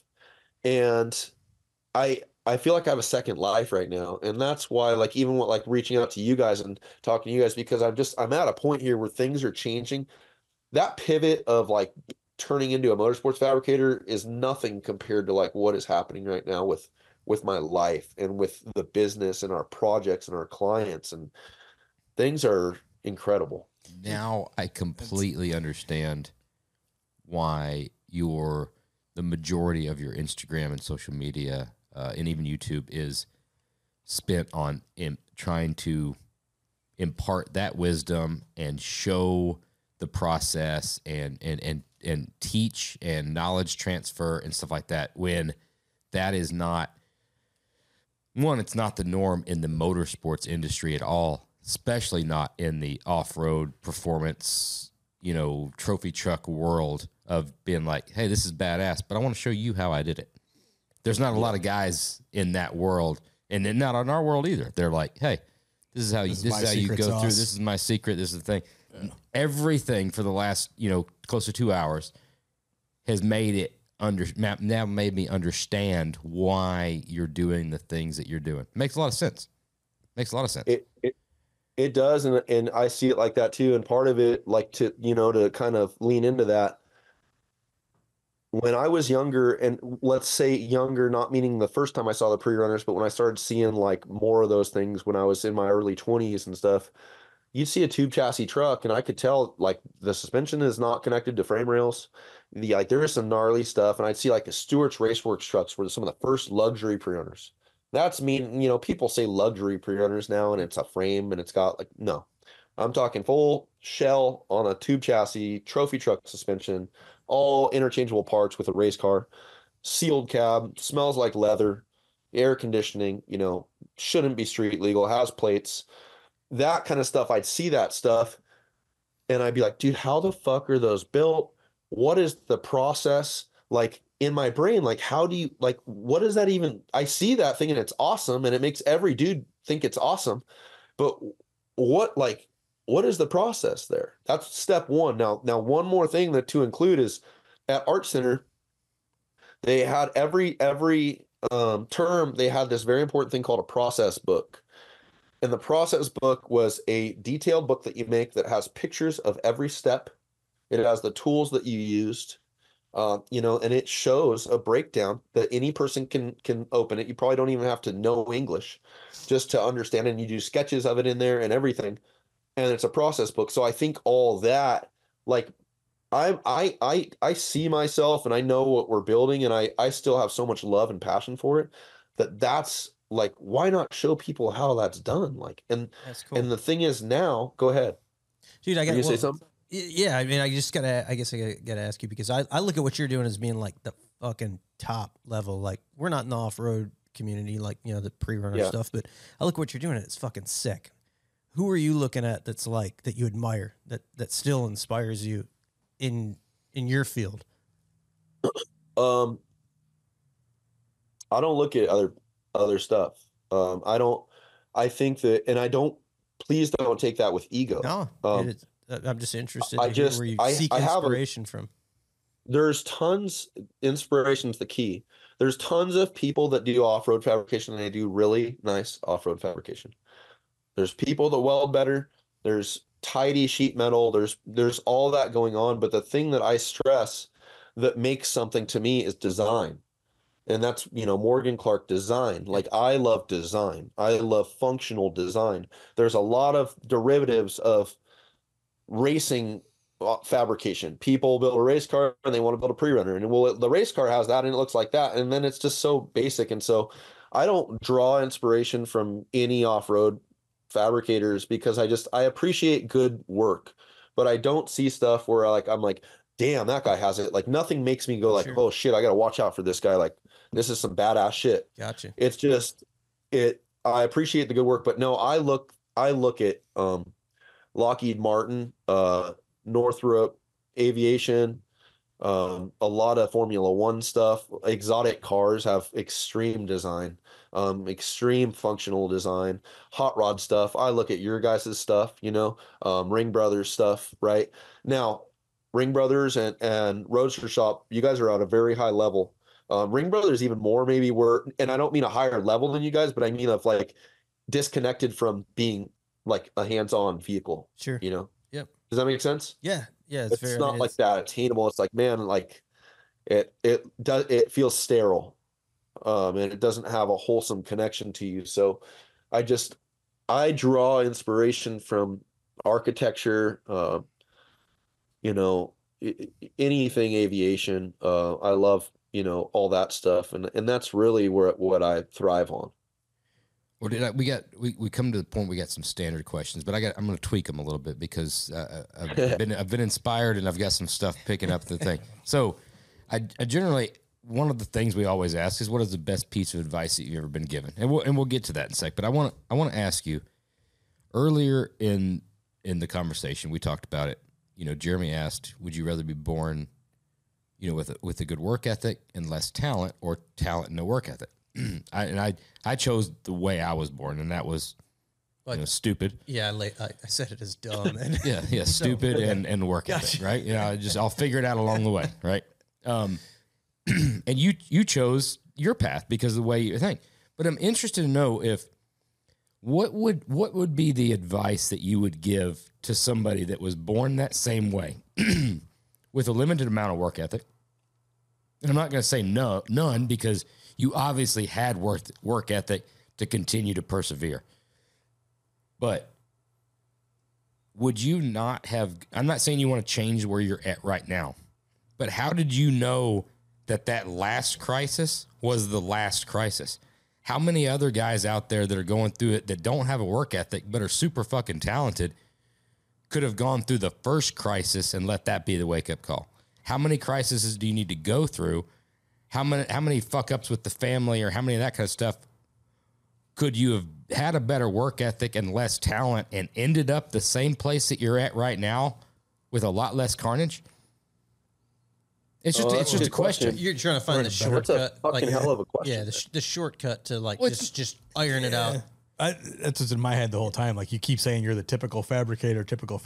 Like, we've talked to a bunch of shops who have experienced a typical fabricator. We've experienced a typical fabricator. How do you get them from being the typical fabricator to where you are now, and realizing that you've been fucking shit up for quite some time and you have the talent, and you just need to get your ass to work and make shit happen. Yeah, that's and I get that. I know I'm not the typical fabricator now, and I do believe in change. I don't think people are just stuck. But sometimes they talk about divine intervention, and the other thing we say crisis, but we could also say rock bottom. I think that everybody has their limit, and rock bottom has many levels and many different areas. And I don't think you can bounce down there and come up and do it a bunch of times. I think that that's different for everybody, but I think really it's an awareness thing.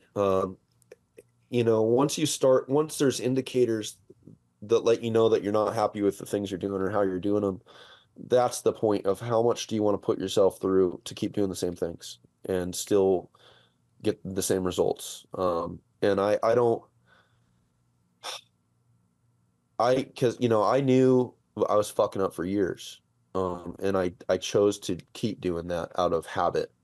And what that does too is that creates this guilt and this shame because you're doing the same shit. You're making promises to yourself that you're going to stop doing something, or you're going to be a better person, or you're going to show up, or you're going to do this. And then you're fucking breaking promises to yourself. And it's like, you can't build yourself into someone that's strong or have self-esteem or confidence when you're breaking promises to yourself, not even other people. I don't like the advice on that. I think for me, because I only have my own experience on this thing, is I had a vice. I was using and drinking. And that was stopping that was my absolute ticket to success. So if there's someone that's in a position where they're fucking up and they don't have something like that going on, it's worse, because at least I knew there was a golden ticket there. Fucking get that shit out of here, and then like I can start to flourish and grow. And I don't that's the thing that's different is most people, unless they have to be in this position where they're doing some other shit that's hurting their life, because it's nice, because then just take the stuff out and then learn how to grow and operate without that. Now there's a whole set of learning and growth that has to follow that. You can't just take that out when it's been a huge part of your life and then fucking white knuckle it. That doesn't work like that. You have to do the work. Like I fucking see a therapist every week. Like I talk to the right people. I have a routine. Like there's a lot in place that makes my chaotic, shitty fabricator self be grounded and structured. Sure. But for other people, I think just an awareness, it's a check, like check yourself, like what is it, figure that out. Because I think everybody is smart to the point where they know what the fuck they're doing to hinder their life. If all of us want to sit here and we want to talk about whatever it is, that one thing, it probably comes to all of our brains right now. What can we stop right now that's going to make us a better person? Boom. And we all know something. Yeah. And I think it's just a matter of having accountability and ownership in that, and then having the fucking balls to just do something else. But to have those balls, you have to be sick and tired of being sick and tired. That's the whole thing. Right. You have to get to a point where you're fucking sick of it. I hate what I'm doing, but I'd rather do anything besides what I fucking do. Does that answer it, or is that just like? No, it's great. Dude, what about like? I gotta ask you. I follow you on Instagram, so obviously, like, you're a fucking physically fit dude. You fucking work out, right? Yeah. The physical aspect of it, like, what do you think that plays? Like, how don't you feel like that ties in mentally? Like, if a guy's gonna straighten his shit out, right? Do I think that ties in mentally? That is like the physical. Absolutely. The physical thing, and we can tap into that. I can see you're in shape too. At least from that sweatshirt, you look like you got some shape. It's a snug, so I stuffed it. It's a kid's 14, 16. Okay, that's like your favorite sweatshirt. Right. Hey, get my sweatshirt, honey. Yeah. I got Morgan Clarke coming on tonight. Let's get my You're good never sweatshirt. gonna hear the end of this. Never. What happened? That goes with all this, right? I was drinking classic fabricator shit, right? Like I tell you, poster child.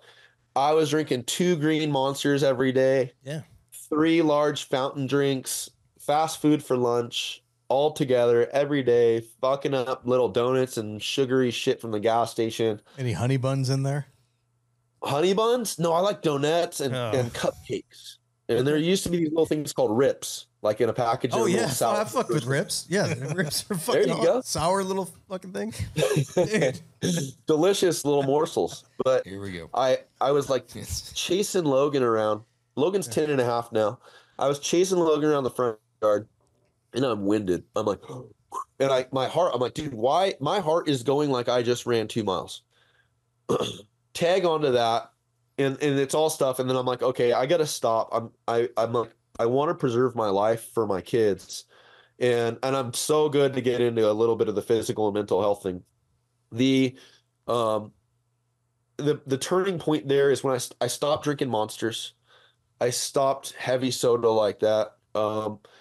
And then like we were out on a camping trip 2 years ago, and all these guys, like it's all like my chicks, like old coworkers and stuff, and all these dads, and they're down at this creek. We all have no shirt on. They're drinking beers, and dude, dad, big old bellies and dad bods and all that stuff. And I like Peter nudges me and he's like, dude, right? Like we're all just dad bods, like blah blah. And I'm like, like, am I there? Like, is that how I want to be? And I started like exercising specifically just to get in shape. But what that did mentally for me, I will trade any bit of physical shape for. Um, you know, especially with doing it in the morning, I've had to figure out what works for me, and that's why I like to wake up early. Like I wake up at 3:30, I get to the gym either 4 or 4:30 most days. Um, and what that does is it's like I feel like when I wake up, I'm already not a optimal person. I'm already negative. I already have like a shitty mindset. I'm not like as prime as I should be. And the waking up, and I'm sorry if this leads into some other tangents, but it's all part of it, is waking up, holding commitments to yourself are like, it's one of the most profound things that I've like witnessed myself develop, where you can say you're going to do something and you do it. And I think a lot of my life I didn't fucking do that. I might have said something and not done it, or I would do stuff based on what I feel like doing, not what I need to do, and like not having that discipline. So waking up early, like right off the bat, is a small win. And then going to the gym is a win, and then at the gym, I take a cold shower. I don't put it on hot. I just take a cold shower, and it shocks my brain for a second, and I slow down, I process. And all of that I have done by 6:45 in the morning. And when I go to get my coffee at Starbucks, I'm like ready. Ready to rock. And in this mental shape, I feel like you put yourself through all that stuff in the morning. Like nobody wants to get up at 3:30. It sucks dick every single day. It is never like, woo, cool, we're up. Yeah. No, it is something you have to sit up. And I usually put my phone like so the light goes in my face, and I just stand up. My alarm clock's 10 feet away from me. But you do all that, and by the time you get out of exercising, you've already done so much hard work to yourself, and you've pushed yourself physically, that anything that you have to go through during the day is not even a comparable scale to what you've already done. Everything is easier. Everything is more manageable. There's no drama. There's no shit. Like you don't get caught up in things. You're not thinking about stuff. You're not obsessing stuff. Like you've already done the work, and you've already depleted yourself. Not depleted yourself like where you don't have energy, but you've just you got all the bullshit out of the way. And that's the thing now, like the health thing, mental health, and especially with fabricator guys. If we're talking about what advice to give guys that are builders, that are talented builders, is mental health. Like that's it. Take care of yourself. Yeah, dude. 100%. Everything. That's the key to life with everybody, is taking care of yourself. And it's the same thing. Everything I've done in my life, especially over the last year, I've done in a way to better myself and optimize myself. And just because I look like this is not. I don't like do stuff in my life to look like this. This is a product of what I'm doing in my life, like as a whole. And it's the same thing with so that would be the ticket, is mental health. If I had some advice for guys, it would be work stringently on your mental health and personal development, and then everything around you changes. Everything is manageable. I agree with everything that you said. I gotta call you out on something, because it just sparked something. You said something earlier. Nobody wants to get up at 3:30 because it sucks dick. Sidebar. All of us guys, because most of the guys listening, we've got to stop saying like that sucks dick, because that's a bad thing. We've got to, because that's where all the women are getting, like sucking dick is like a negative connotation. Like I don't have a problem. You have to work harder. I don't have a problem with it at home. Like everything's good. But for all the guys listening, like I didn't know that is an interesting take. Everyone's always like, "Oh, fuck, I don't want to." Saying that things have changed in my life too. I don't want to do that. That sucks dick. Like, don't be like, "Oh man, that's like that's like making a sandwich."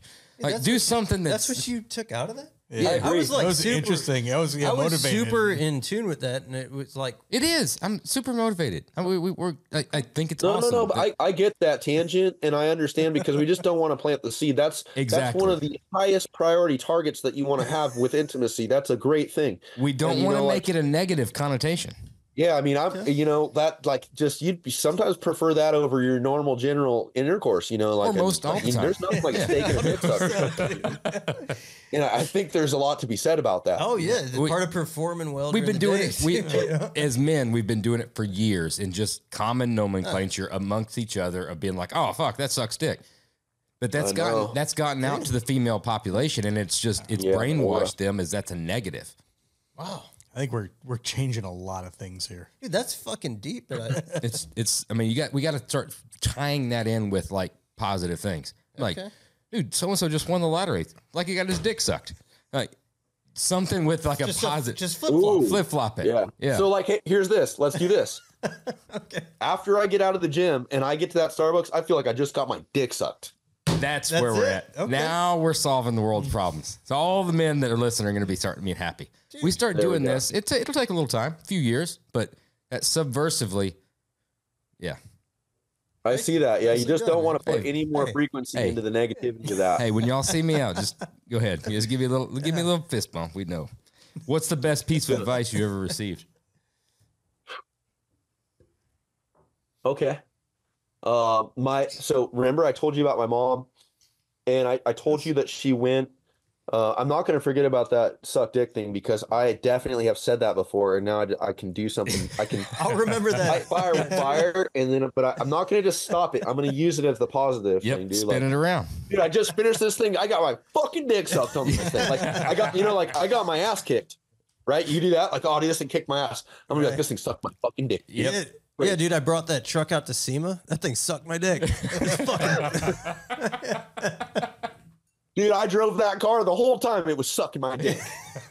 Dude, this happened here tonight, dude. Courtesy of you. Yeah. At first, I was skeptical. That took me a minute. I follow that. Yeah. I get the deep vibe to the transition to dick sucking, but I'm good on that. Best piece of advice, like I don't have a lot of that. I think my mom was like she was in and out, right? So when she was in the hospice stuff, thought she had 5 days. She had she couldn't have food. She had barely any fluids, and a couple times her heart rate would spike, and then I'd have to make these phone calls. 15 of her friends would come in. We'd all be around this bed, and we thought she was dying, and then she'd pull through. She did that 3 times.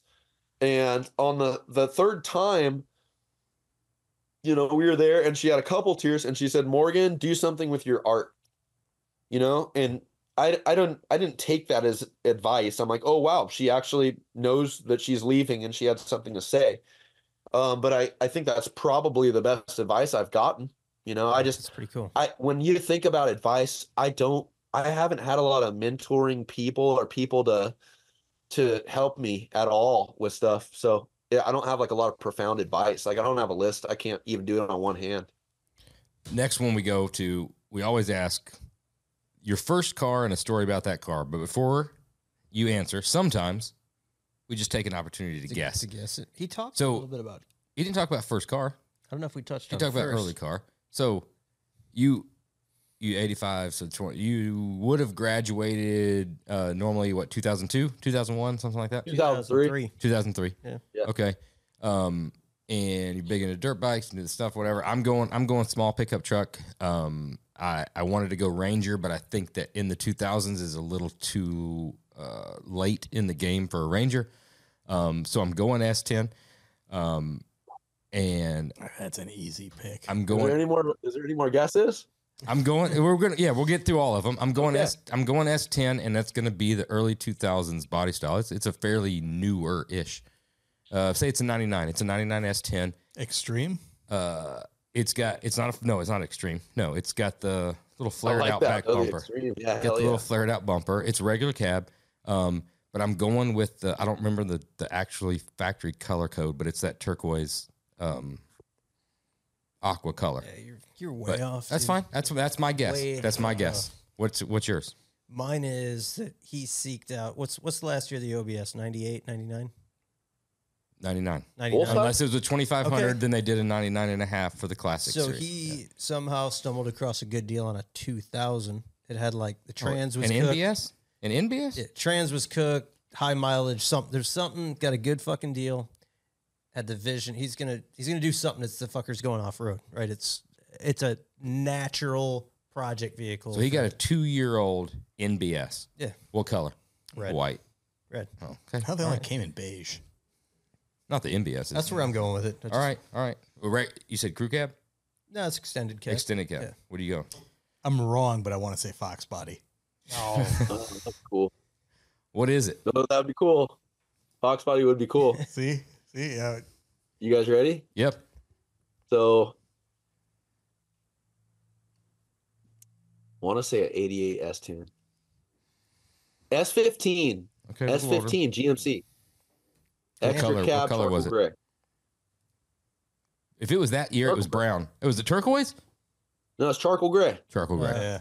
Did Maybe have like they? it's whatever. It was a square body, so it might have been Okay. a 94 or something. I got you. But You if know, it- whatever year they had a square body. that changes my color pick. was it the white gradient lower stripe? I think it had a little red and black maybe stripe. If it was on the side or if it was the charcoal gray, it had the trim and it had the red stripe on the thing. something. Yeah, and I didn't have that long. I got that thing for $1,200, and I was going to pre-runner the shit out of that thing, and I took it up to this place called Boneyard, and I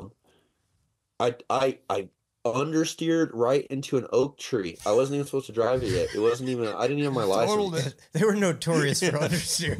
Those things just they didn't. I'm going to go out on a rotate right. I want to let you know. I know that you haven't had the time to listen to every single episode, but in 2 seasons and whatever 4 episodes, 99%. there's not been a guest that has not totaled their first vehicle. Really? Yes, every single one of We them. hang with a shitty I crowd. can give you more. I took my dad or my stepdad. So I had this other stepdad when I was younger, but just not like around or involved. He had a Toyota Avalon, just the one you're thinking of, like Fucking Kleenex Fenn box had in an the back Avalon. window, Yeah. burgundy red, like shitty tan interior. And on Valentine's Day, I was pissed. And there used to be this back road, San Dimas Canyon Road, and it was a really good little transition, very easy. I went to the gas station. I picked up a cycle trader and an auto trader. And then on Valentine's Day, and I stopped wearing underwear when I was 16. I had jeans on, no socks, skate shoes, no shirt. Went up, and I got in a race with some kind of little VTEC thing.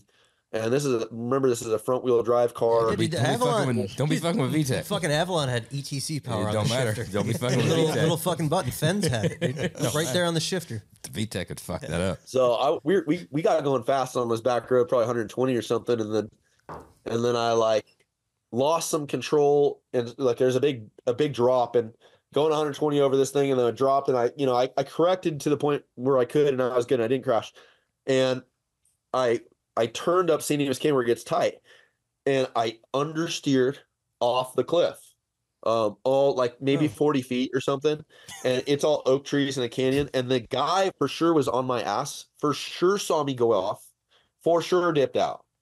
Well, you would have So- done the same thing. 40 feet What's off that? the cliff. You would have done the same thing. If you Yeah. were behind him, you'd be like, I guess he'll figure it out. 100%. Yeah, 100%. I'm just, But I remember, I'm wondering where the tie into.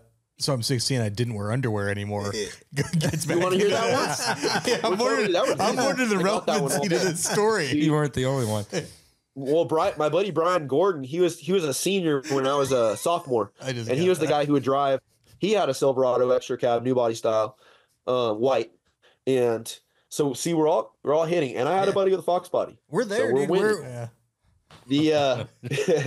The Brian would take us to Beaumont, and I remember when you ride bikes, you change out your gear in the back of the truck, like everybody's sitting in the bed, and he pulls down, and dude, balls, dick, ass, whoa, what, yo, and I'm like, what are you doing? And he's like, oh, dude, he's like, I have free ball. He's like, fucking underwear are pointless, dude, blah blah blah, and that left an imprint on me, Really?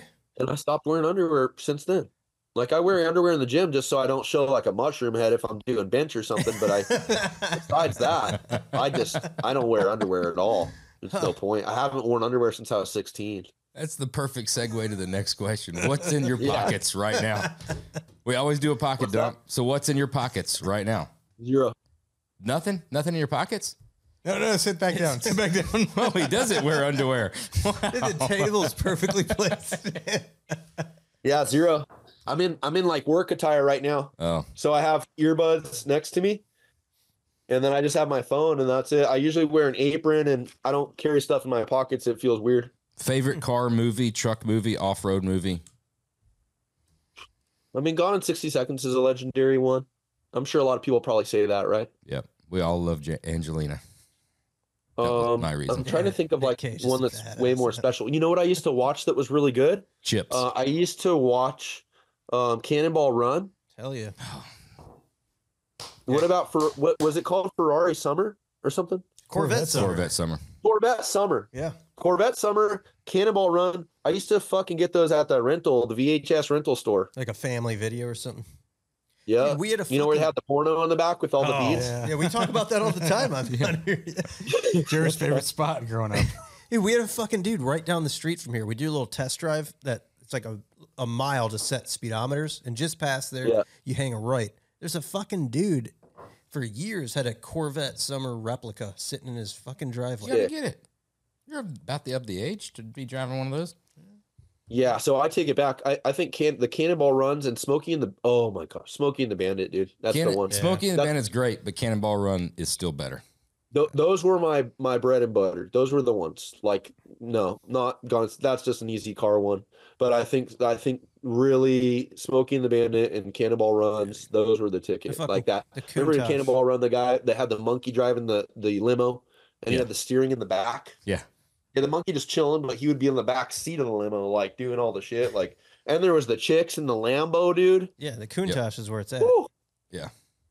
Countach was good, but Terry Bradshaw and Mel Tillis and the fucking dually was good too. Dude, what's funny is like those movies are so old. My son loves everything from like when I was a kid. He's infatuated with it.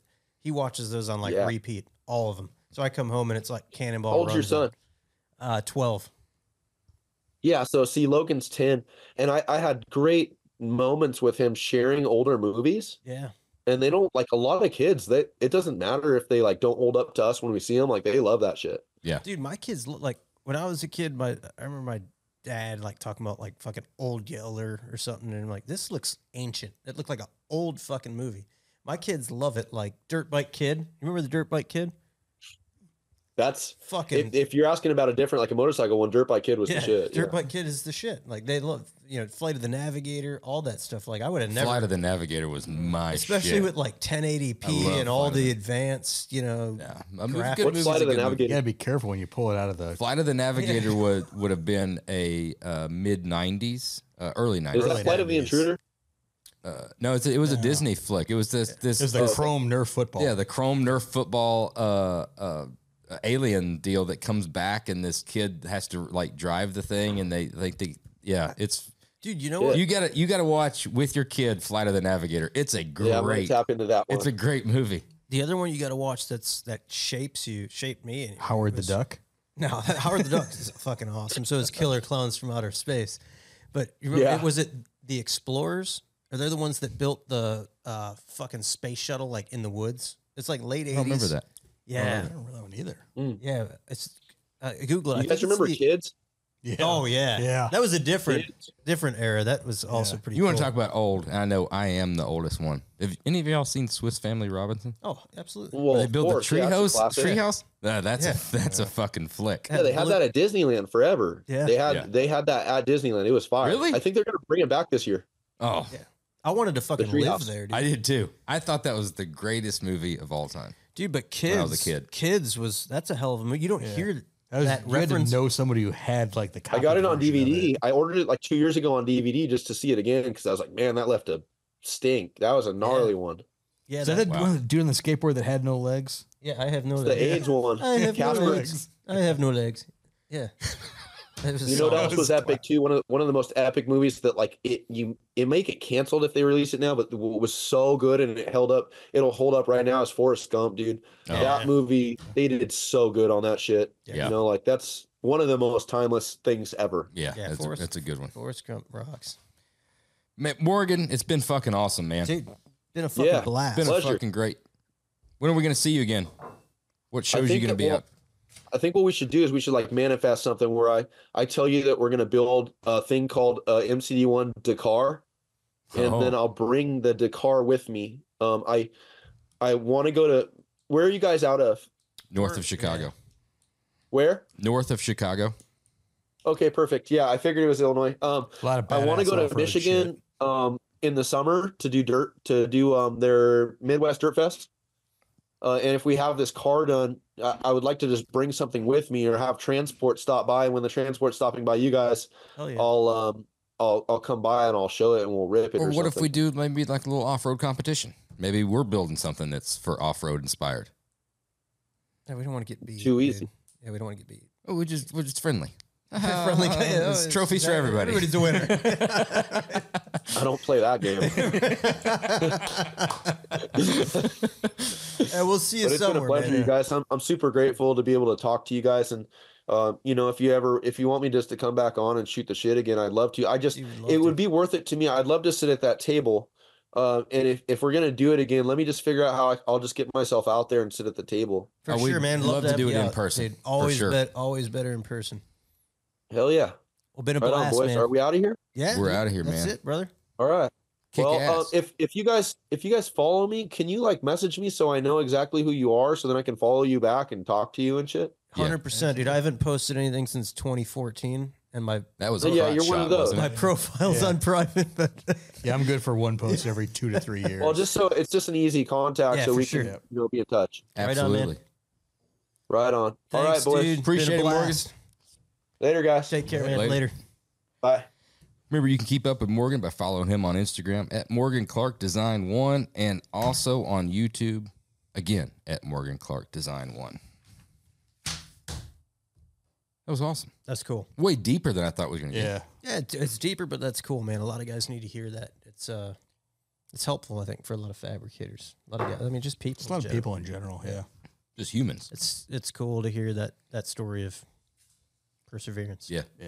And Been he's through a some shit, hit rock bottom, came back, made Yeah. something out of himself. Talented fucking dude. Like we didn't touch enough on what he actually does. Yeah, right? we do did a that round 2 and currently. fish on the actual trucks. Yeah, We'll do it we'll when he circle gets out back here. on round 2, but Yeah. follow, man, because it's very cool as a fabricator to see his artistic touch, like to watch what he like the way he approaches it, how he sketches. Like you'll see some tubes, and then that's photoshopped, it's sketched over, and all of a sudden there's like just rad brackets. Like everything has a design element to it, and I think that's what draws me to his stuff. It's really fucking cool. Whiskey review time. Dude, whiskey review. So What? before we get into, Huh? we'll touch on the Elijah Craig barrel proof. The second half of this episode is going to be dedicated solely to Spencer I thought we were going to It's not a twist off. because we have had. I thought we were going to dedicate it solely to Dustin because that's exactly what he sounded like the second half of. Dustin from the chassis shop. And he's like, come on, dude, I don't wear any fucking underwear. Dustin's got the Cali. Yeah. He's got the Cali vibe for sure. But this is all about Spencer with the Slipknot Iowa whiskey. All right, now that we know, Slipknot. now that we've tasted this, you want to tell the truth about what we did tonight? What did we do tonight? We started with Elijah Right. Craig And we because pivoted. We thought this was going to be bad. But it's And not then bad. It's not bad. That's why I said I gotta you say, want to man, tell the truth. I was so fucking skeptical, right? Coming off of the last, 4 picks that you've made. no, not picks I've made, submissions. They were bad. Rock star submissions. Okay, and also the picks that you brought. The fuck did I bring that was bad? The truck stop bourbon. It was truck And the stop, tatter- dude. It wasn't just that. Like we weren't. I He wasn't. was excited as shit about it, though. I wasn't expecting that to be Tattersall. good. There was It's a good logo. It's a good logo. yeah, there was an opportunity that maybe there's a chance. Okay, I Maybe know. I'm not possibly. saying that you're a bad bourbon selector. Right. But this one, I'll be honest, dude, I've been fucking so skeptical about this because Why would you be? It's Slipknot. Slipknot. Right. Not known for their typically discerning taste. for their bourbon whiskeys. Yeah. So obviously, Is Spencer a Slipknot fan? Is that where that came Spencer's from? a huge Slipknot I fan. think that Slipknot would be a little on the little vanilla for old Spencer. No, they wear like masks. Yeah, and, no, like, but I think he's a little bit more. He goes a it's little harder. very, Yeah, a little it's- harder. It's very BDSM kind of vibe, which I Yeah, think suits. I he's- think it suits Spencer well. And that stash. The leather masks, the Yeah. whole. I think that's those dudes, Yeah, right? turn out the lights, a hole's a hole. I mean, the whole kind of. Yeah. I get it. I'm Yeah. more of like a Rolling Stones, Beatles kind of guy, but Slipknot. I think he photographs them. He's done like he's shot their concerts and stuff. Right. I've seen him, and the whole time I've followed him for years. Of like, I wish they would do a whiskey. So it's been up there. Now they have. Yeah. So I'd say that probably the biggest deterrent is the giant corn cob on the front of it. Because the last thing you want to think of, granted that corn is part of the mash, the last thing you want to think of is the corn flavor, right? Okay.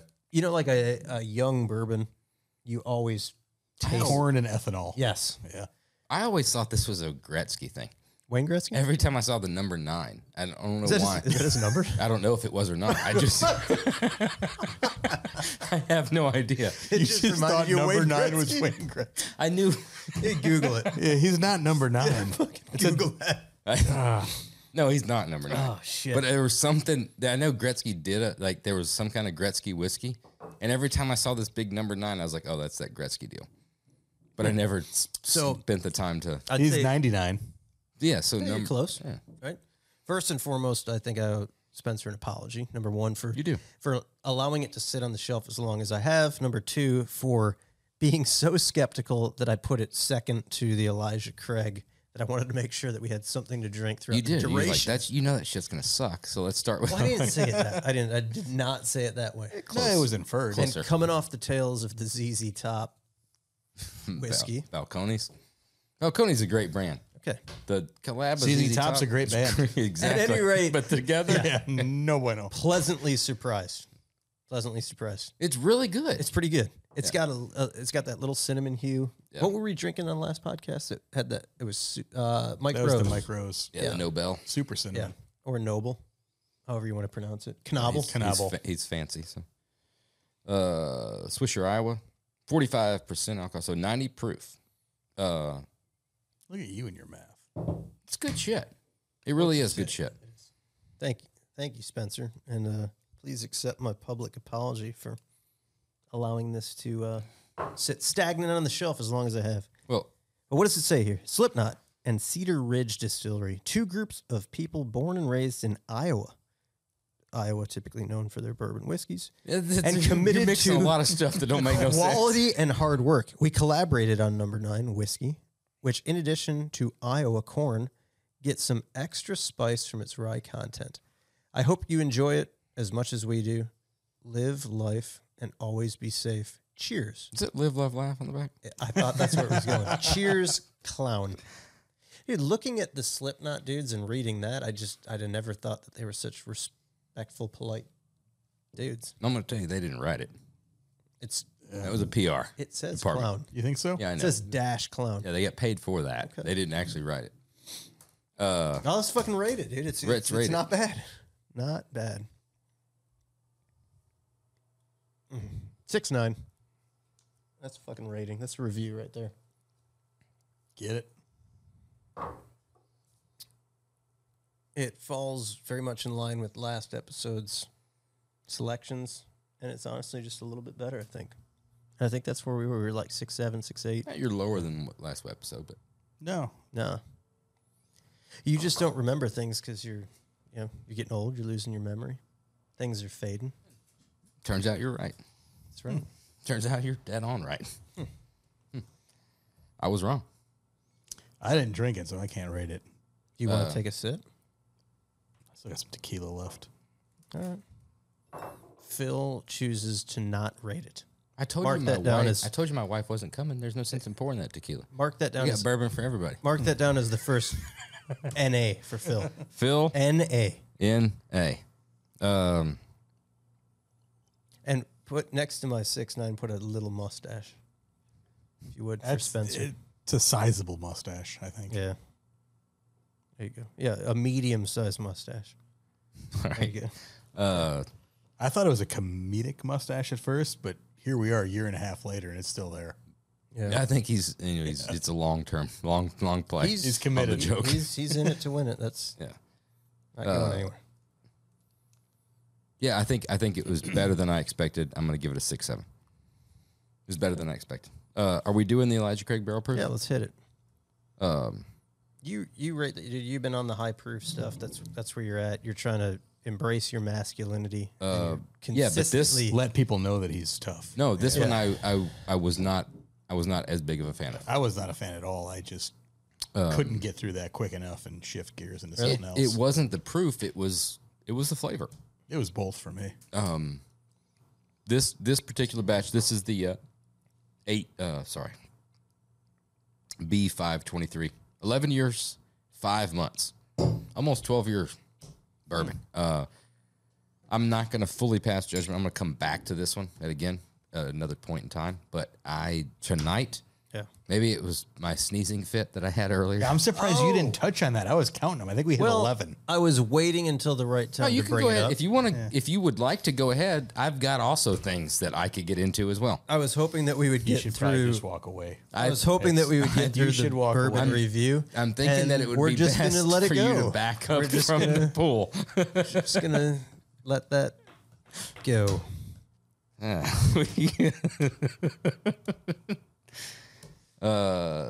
Yeah, tonight for me, Elijah Craig barrel proof. They usually hit pretty hard, even with the 124 proof. Generally like a proof. This batch tonight for me didn't do it. I'm gonna give that a 6.4. I'm going to go 6-0. I think this would be one of the first big names that I'd put a wouldn't buy it again. I did not like it at all. I'll give it one more shot, but you could be right. I'm gonna go 6-2, and I'm gonna say it. I don't love anything from Elijah Craig, honestly. Even their 18 year that's like sought after. That's a collectible, desirable bourbon. I think we Just doesn't do it with your palate, huh? I just don't love it. Well, Nothing great Hey. out of the Elijah Craig camp. Sorry, it's not for me. Caramisi tequila, on the other hand, is delicious. Dude, you know what? I'm sorry. The fucking sneezing was out of control. I'm not gonna let it go. It is. I'm not gonna fucking let it go. My little that coughing fit. I know, the I know where you're going, and I am excited. The little coughing fit. What was it? 6 seconds? 4 seconds? You sneezed 37 fucking times, dude. It was fucking embarrassing. It was honestly embarrassing. We've got a guest from out of town, a talented fabricator from California. He took the time out of his day to do this podcast, and you go into a fucking sneezing fit. I'm going to record this on my phone Like so an I can enjoy it. absolute fucking maniac, dude. Who sneezes that many times? I apologize. I sneezed. I told you at the beginning of this I was sick, right? We prefaced that. The sneezes happened multiple times. 11. I couldn't control it. Dude, excuse yourself from the room. I should have, right? That's right. a reflection of That us. was something- That's a reflection of us as a team. That was I could something see I couldn't the control. way that it was perceived. Do you know what? You know that something you know that can't horror control? movie where you're like, no, don't go outside. Don't go outside. Don't separate. Yeah, he's, You're gonna die. he's going outside, just willy nilly. Look at him go. I couldn't control the sneezing, No, you couldn't. right? But you know what you could control? What's that? That's asking your crush about working out, right? Or getting super excited when he talked about not wearing any underwear. Now that I didn't get excited about. About the sweatshirt. That's your special sweatshirt. Dude, no. Yeah. Let's talk about this. You're sitting over there in a fucking kids 14, 16 Same shirt, t-shirt. same size shirt I That's- wore for 2 seasons. That's Maddox's t-shirt. I'm growing. The shirt's not getting smaller. Maddox's t-shirt, right? It's a medium. And nobody says anything about your physique. Well, you're right, and I'd appreciate it that way since we're interviewing a male. He doesn't have to say anything about my physique.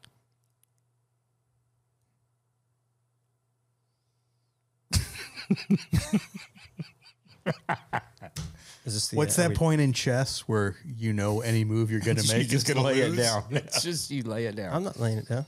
I'm not fucking laying it I down. bet you would for He's going to Morgan. flip the board. You'd lay it down for Morgan.